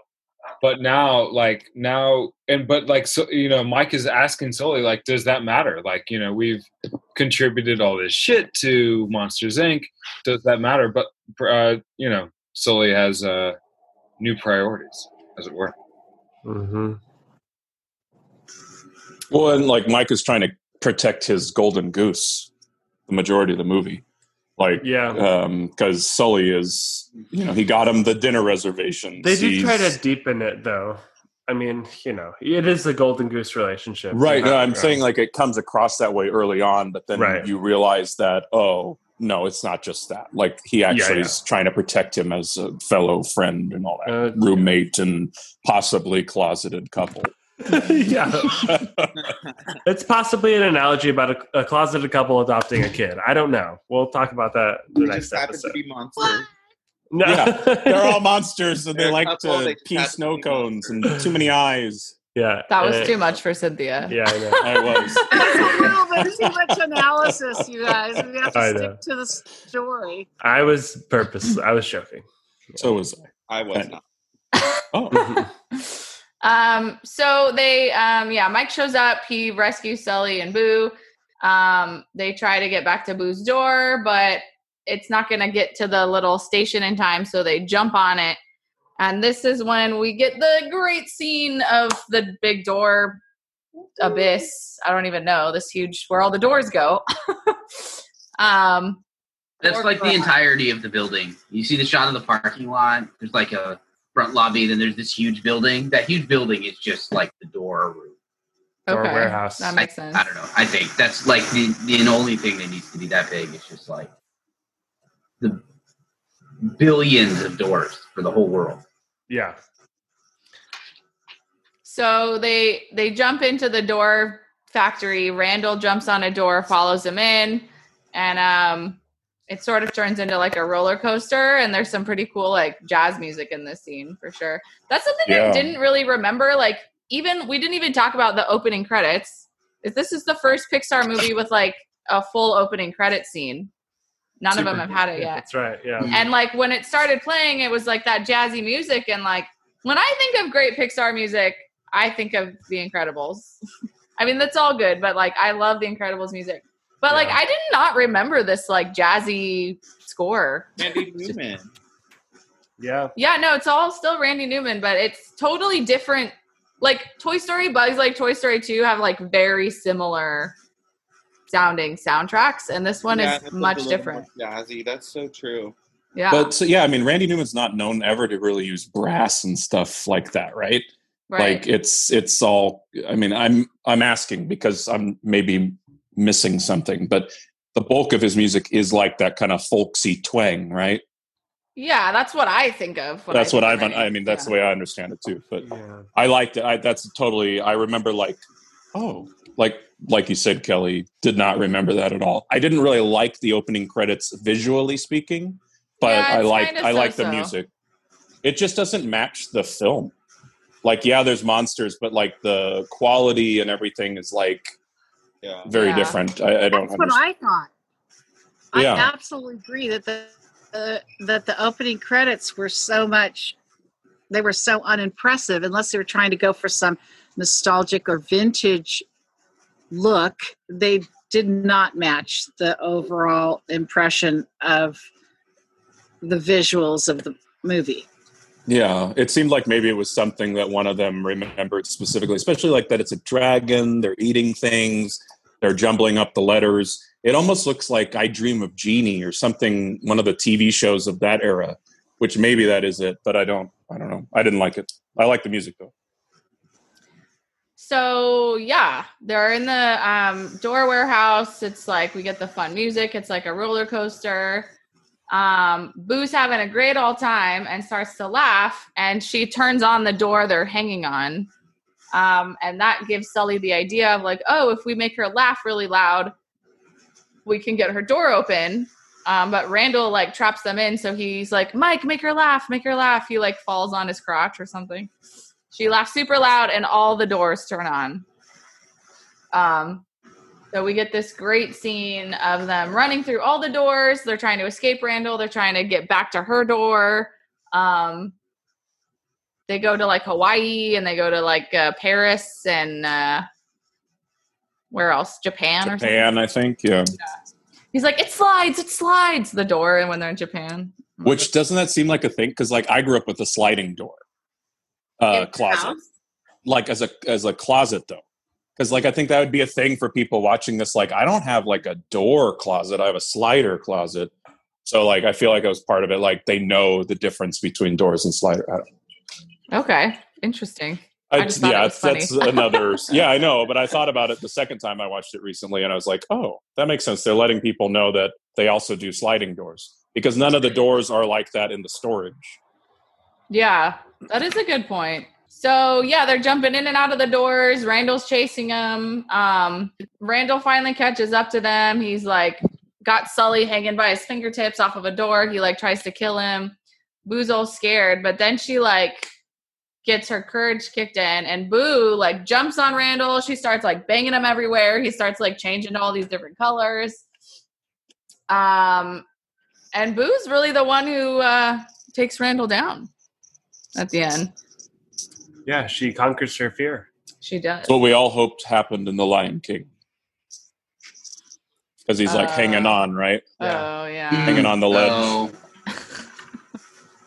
If only Simba. No, just kidding. Okay. No, I'm just saying, like the kids that watched that as little kids were now a little older, but like it's still a thing. Like I feel like that was purposeful. The ledge thing. That's interesting. I didn't really make that connection, but it's true. One thing I admired during that particular scene was that the animators, director, whomever, really showed Boo's face, going from fear to shock to like stunned and then to resolve. You know, and so this is an animated movie, really very kind of simplistic. And yet we got to transform with her. We got to see her character change in that moment and become powerful and courageous. And I think, I don't know whoever came up with that part of the movie, but I would like to attribute it to the writers and then the animators to exemplify it so well. But I thought it was just a great transition and kind of the denouement of the film itself. Yeah. Like having a child that young have a full character arc, Cynthia? Yes, having like a showing that off. Having a character who was always afraid and just sort of la la la, you know, not really in reality or realizing it, and then coming to the consciousness of danger and her own sense of power, which is really significant to me. You might not ever get to tell that story with a live actor of a child that young. You know what I mean? Like animation might be the only way you could do that. That's right. That's really true, Portals Grace. and everything. So yeah, they defeat Randall and they find a door, they throw him in it, and they drop the door so it splits apart so that Randall can never come back. And, that's where he's at the trailer. Yeah, so I was going to say to your question earlier, Jacob, like, can adults see the monsters? They can, because here he's like in a trailer in the bayou or whatever, and they're like, it's another alligator. And It's another gator. Yeah. Another gator got in the trailer. Friday Forum solving problems. It's awesome. Did you guys feel like the shadows look a little like shadow puppety, like a little like 2-dimensional, like in that scene? Do you know what I'm talking about? Well, it's supposed to. Kinda. I mean, they're like silhouettes in a window. Yeah, but they look like they're Randall's like just like stuck. He's just like one thing. yeah, it just looks like they're like like cardboard cutouts being moved in front of us. Like I don't know, just look kind of weird. Maybe they were running out of time. They had to finish the movie. No one else noticed it. That's cool. Watch it again.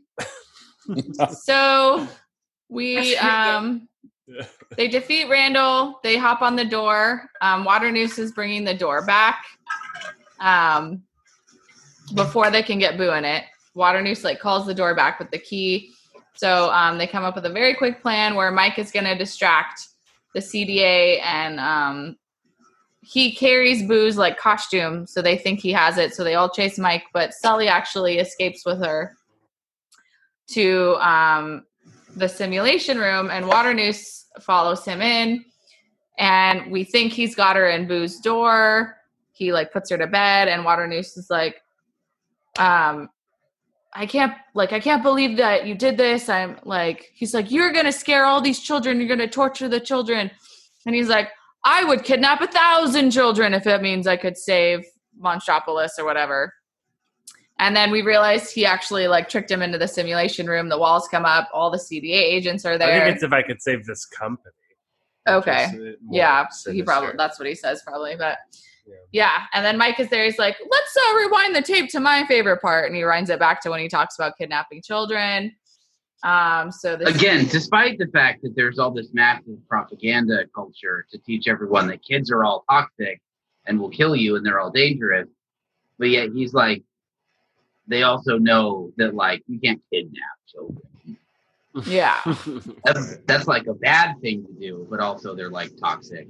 Yeah. And well, it's like storing a bunch of toxic things in our world. Like, because does the CDA know that kids aren't toxic? Because I don't think so. No, they definitely don't. That's true. So they think he's like trying to keep toxic things. I don't know. Yeah. Well, I think, okay, so here we like the CDA like drags him away, and they're like, number one wants to talk to you. And Roz comes out. We find out Roz is agent number one, and she's been working undercover for a long time. So I think maybe like somewhere someone was like, oh, human kids are toxic. Maybe it was Waternoose if his family, because he's like, this has been my family for like 4 generations or something. Like maybe they were the ones who discovered this energy thing, and it was easier for them to tell people to be scared of kids, that they were toxic, or they really believed they were toxic. But Waternoose already at some point realized they weren't really toxic and it was okay to kidnap them and like whatever. And so maybe the CDA was like, just knew something fishy was going on there for a while. So Roz was there undercover, and they finally realized that's what he was hiding, that like kids aren't toxic and he wants to kidnap them. And I mean, I never really thought Roz was that funny, like I said earlier. So when it was like, oh, Roz is agent number one, I was like, oh. Like, I get the I'm always watching you. Oh, it all like plays, it all comes back. But okay. Cool, Roz. Yeah, but like, so this, we're supposed to think the CDA is like the CDC and the CIA combined, or the FBI combined. Yeah. Right? Like so I don't know. The way she reacts to the child. But also like the DEA and NASA Other government organization. It's the entire government, really. So just the whole government.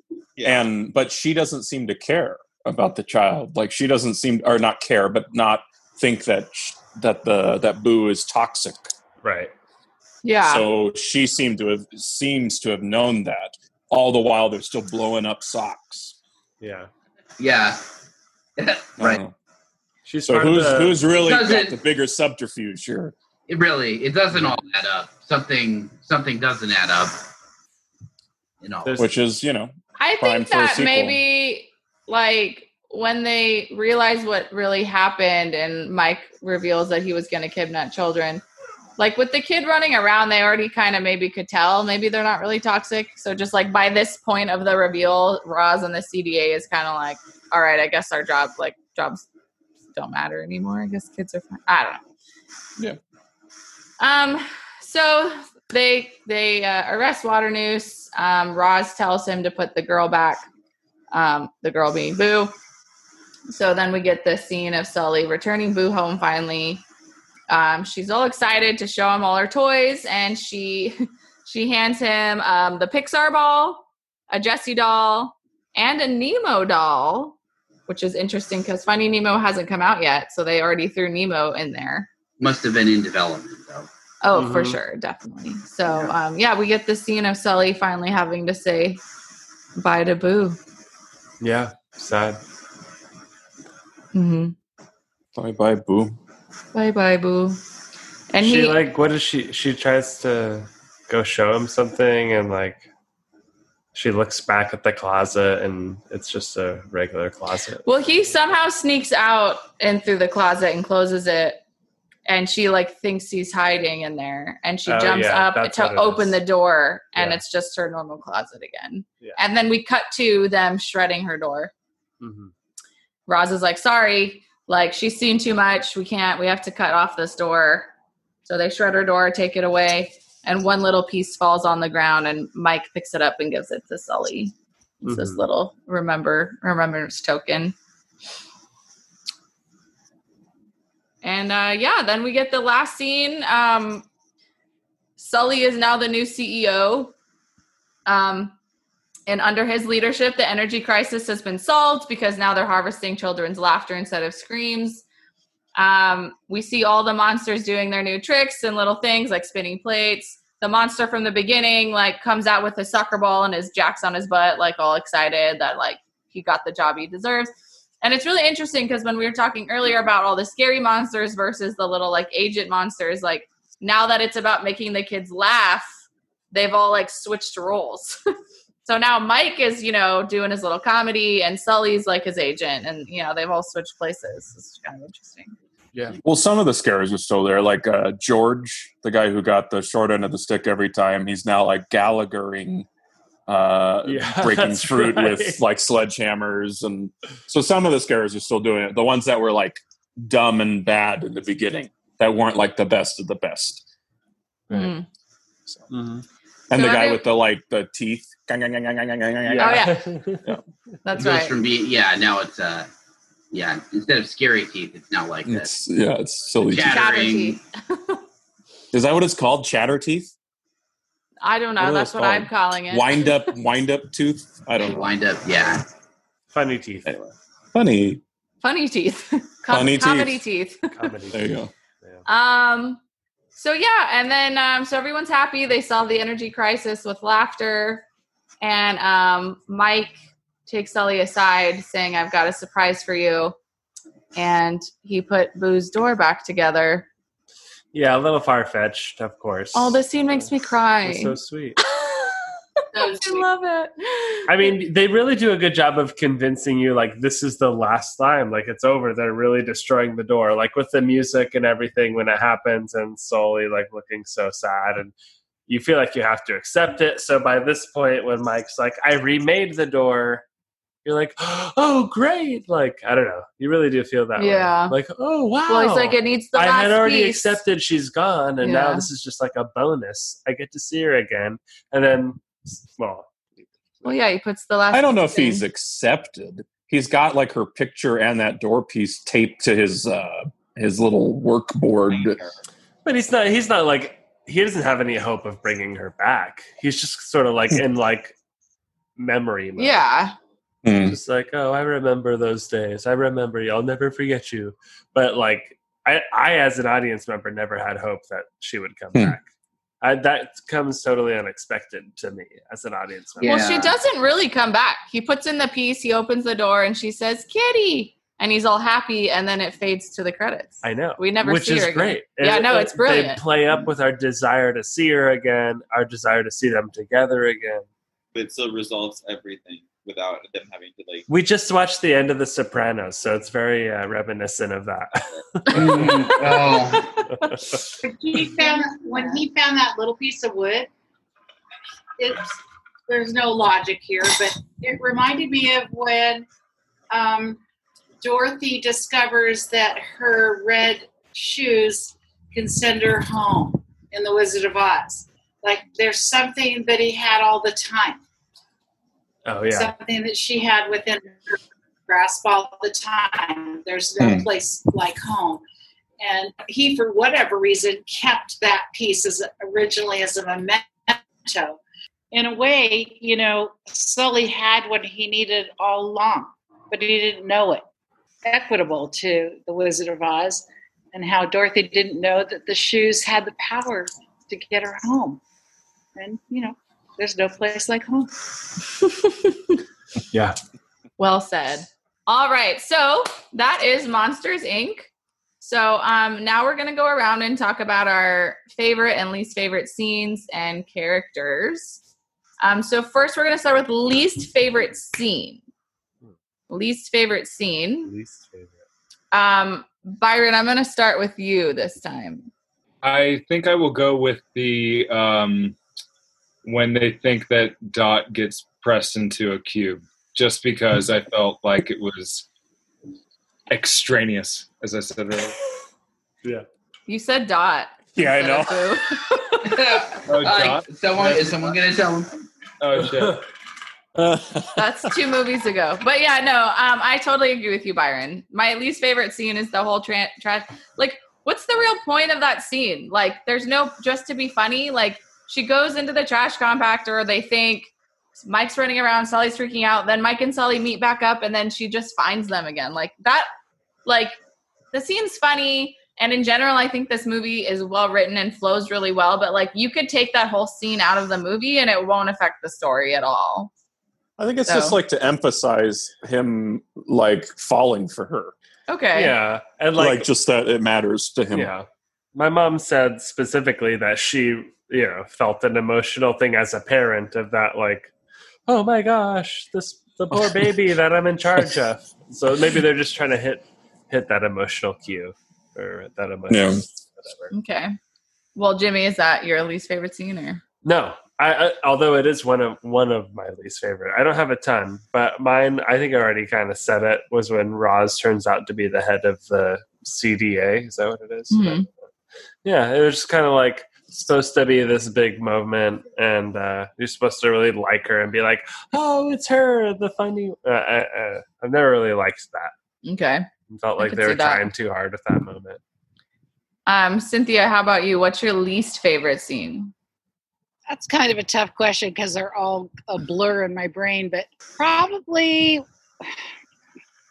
just when they were like in the bathroom and running around and you were seeing some of the bad monsters.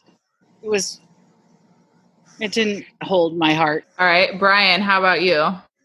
I think when Sully growls at Boo, when he like really roars at her, or when he sees her like roaring and she gets all upset. It's upsetting to see Boo upset. I just remember that part like making me sad as a young child. All right, Jacob, how about you? Least favorite scene? I gotta go Snowman.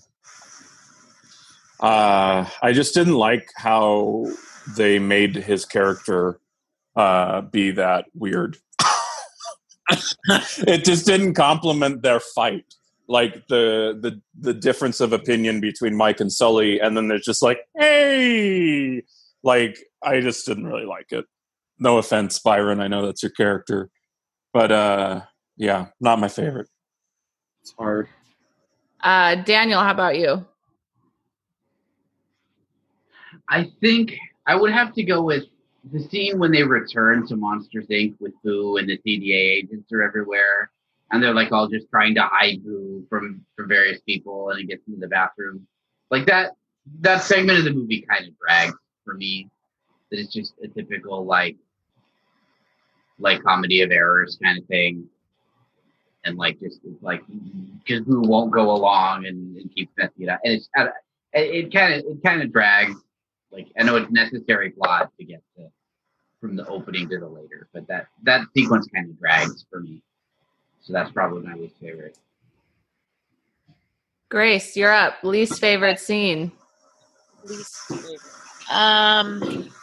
My least favorite scene is probably the screen machine situation. Terrifying.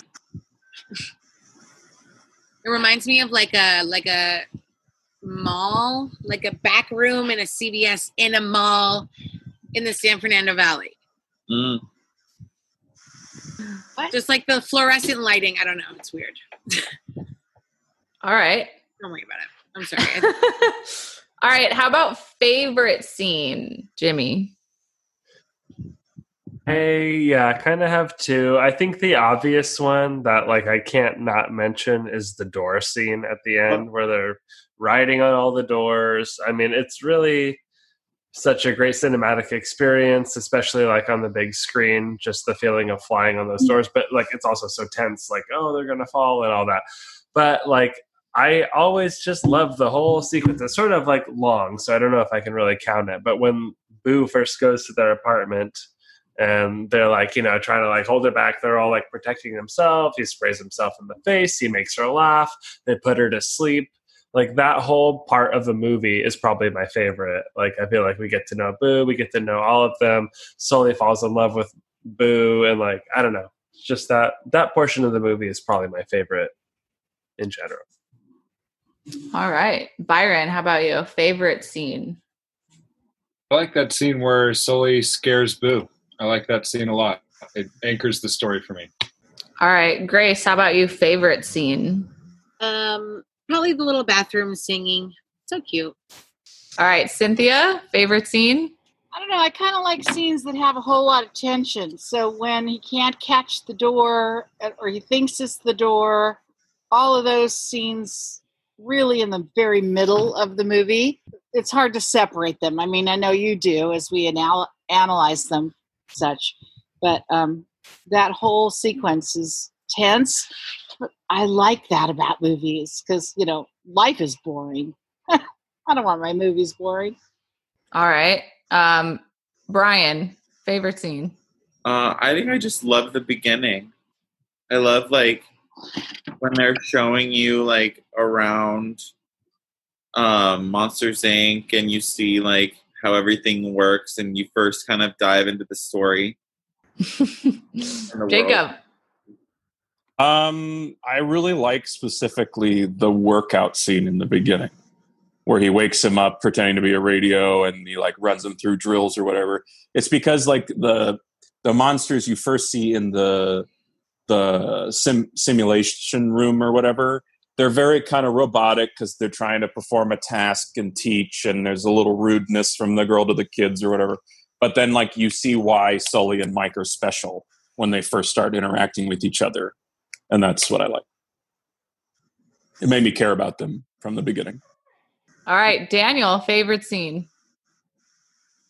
In general, I think the earlier parts of the movie, like the like exposition establishment scenes, are good. Specifically, the floor scene. I thought other people would mention the floor scene. The first floor scene is really fun when you see them competing for the scares and how the doors are coming and they're all working together. That scene was done really good. Probably my favorite. And the sequence up to like where they take Boo to the apartment all moves pretty well. But I'm going to go with the floor scene. So my favorite scene, I agree with Brian. The whole kind of opening part is really well done. But I really love the scene when we first see them going to work. Like they're on the scare floor. They get all the doors. The music's going all jazzy. They're going in. They're getting their screams. The little agent guys are rooting them on. Yeah, I just really love how well you look like. It looks like they're having a great time. It's like, I don't know. I like that part. All right, favorite character. Daniel, we'll start with you this time. Favorite character. Oh, good. Jimmy's not here to see this because it's Roz. It's got to be Roz. It's Roz all day. Come on. All right, Jimmy can say something about it later, but it's Roz. All right, Jacob, favorite character. Sully. He's just too cool. All right, Grace, favorite character. Monster Kids. The one with the teeth. All right, Cynthia, favorite character. Mike Wazowski. Mike Wazowski. Wazowski. Definitely my favorite. Okay, Brian, favorite character. The little nerds that love Mike and Sully. Oh, yeah. They're funny. Byron. Boo. Yeah, it's got to be Boo. I love Sully too, but yeah, it's got to be Boo. Jimmy? Boo definitely gets honorable mention, close second to Mike Wazowski. Just like keeping the masses entertained. Just a showman. Love that man. A little round man. Monster. He's not a man. Oh, love that monster man. All right, so this is when we'd say favorite song, but there's only one song in the credits. It's If I Didn't Have You. No, it's put that thing back where it came from, or so help me. Oh, yeah. So help me. Obviously. Oh, and then after when he's like, "What are you guys doing?" He's like, "They're performing a musical," and he goes, "She's out of our head." Yeah, she's out of. Wait, what's the other one? You and me and you, both of us together. Yeah. That's at the beginning. That's good. So, what's your favorite? What's your favorite Mike Wazowski song? No. Yeah, so the song is I Didn't Have You in the credits, performed by Billy Crystal and John Goodman. And it won the Oscar for Best Song. Can I give a special shout out for my favorite scene to the scene where they're in the sushi bar? Yeah. Yeah. I'd like to give an honorable mention to that scene. For some reason, I always just loved that part. Me too. Well, when she they're all freaking out and she jumps up and just goes, "Boo!" and they all freak out. That was in the trailer for sure. Just the octopus sushi chef. Oh, so hell yeah! It's aesthetically pleasing to watch that guy. Yeah. Yeah. Truly. A little cannibalistic, but yeah. They're monsters, not fish. Well, what are they eating? What is sushi for monsters? You know. Child. Oh God, no! They go child sashimi and catch actual fish from Earth and just go back into the realm. They keep it cold in yellow ice. Yeah, or just only fish monsters. The aqua monsters are basically animals in that world and eaten. That's right. I don't know. Yeah. You guys, did you watch the bonus features? That's all in the bonus features. You should watch it. It's in the commentary. I did not. No. He's joking. All right. So it is now time for final thoughts and letter grades. Jimmy, start us off. Final thoughts is I always liked this one. It had the biggest sweet, cute factor of any Pixar movie that I had seen at that point. And it might still have that award. I don't know. I have to think about that more. So just based on the sweet, cute factor and the creativity factor of the whole door situation and the way they lead into all the rooms, I thought it was so cool. It's in the A range. So where do I place it in the A range? I guess I have to put an A- just because, what am I going to do? I'm giving all these movies A's. So, yeah. All right, Byron. I love this movie personally, so personally an A, but critically B. It's a little loose compared to the tighter knit stories that I feel they're really good at. All right, Grace. I think I would give it like a high B, a really high B. I like it a lot. I love it. Maybe I'll give it an A, just as an A.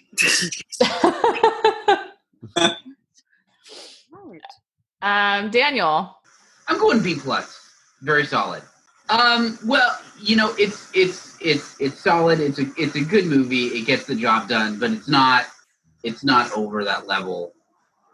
It's not one of like the Pixar masterpieces that we're about to get to. So it's gonna be a B plus. All right, Cynthia. I give this movie a B minus because I think it could have been told and just as enjoyable in 30 minutes, like as a short film. Yeah, there's a lot of filler. I'll kind of agree with that. I see that. Yeah, it would be better as a short. I agree with that. Mm-hmm. Okay, Jacob. Yeah, like I said before, I watched it 2 nights ago, and then I watched it again last night. It makes me mad that I don't have much memory as a child to it. But I would give it like a 94, like a solid A. And the reason is because I think that they created a world really well. And this short thing, I could see how that works. But also the flair aspect of it is why I give it such a high rating.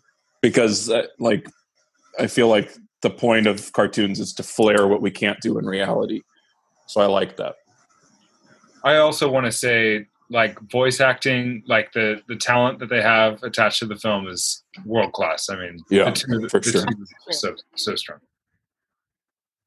I think maybe like left room for Billy Crystal and John Goodman to fill, so maybe that's why it feels like that. Mm-hmm. Maybe they couldn't like write like a whole story, write it to death, like they might with other people. Right. Yeah. All right, Brian. How about you? I'd say I give it like a 92 because it's also one of my favorites, and I think that again, like, you don't get better than like Pixar creating a world, which was always my favorite thing about Pixar movies. Than this movie, this kind of like set the precedent for it.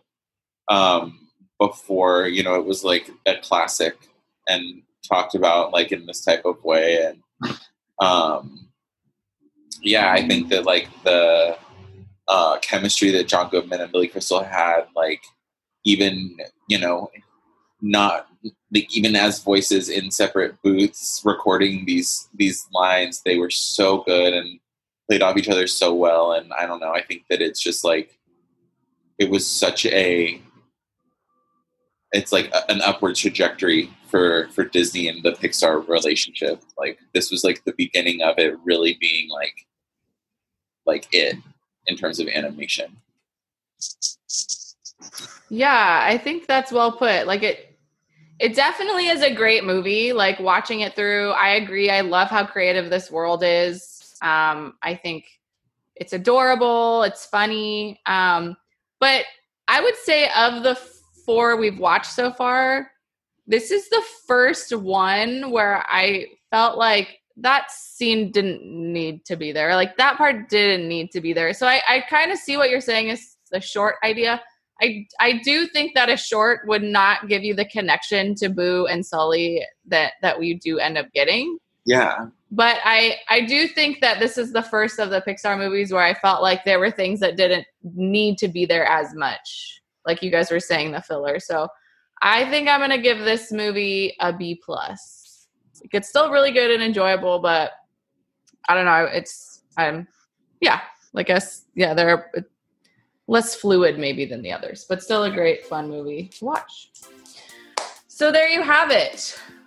4 A's and 4 B's of sorts. There's some pluses and minuses in there, but it's a good one. Yeah. Mm-hmm. Solid film. So Our homework and our listeners' homework for next time is to watch Finding Nemo. The classic. Can't wait. Can't wait. Might watch it right now. All right, until next time, Finding Nemo. Thank you, Kelly.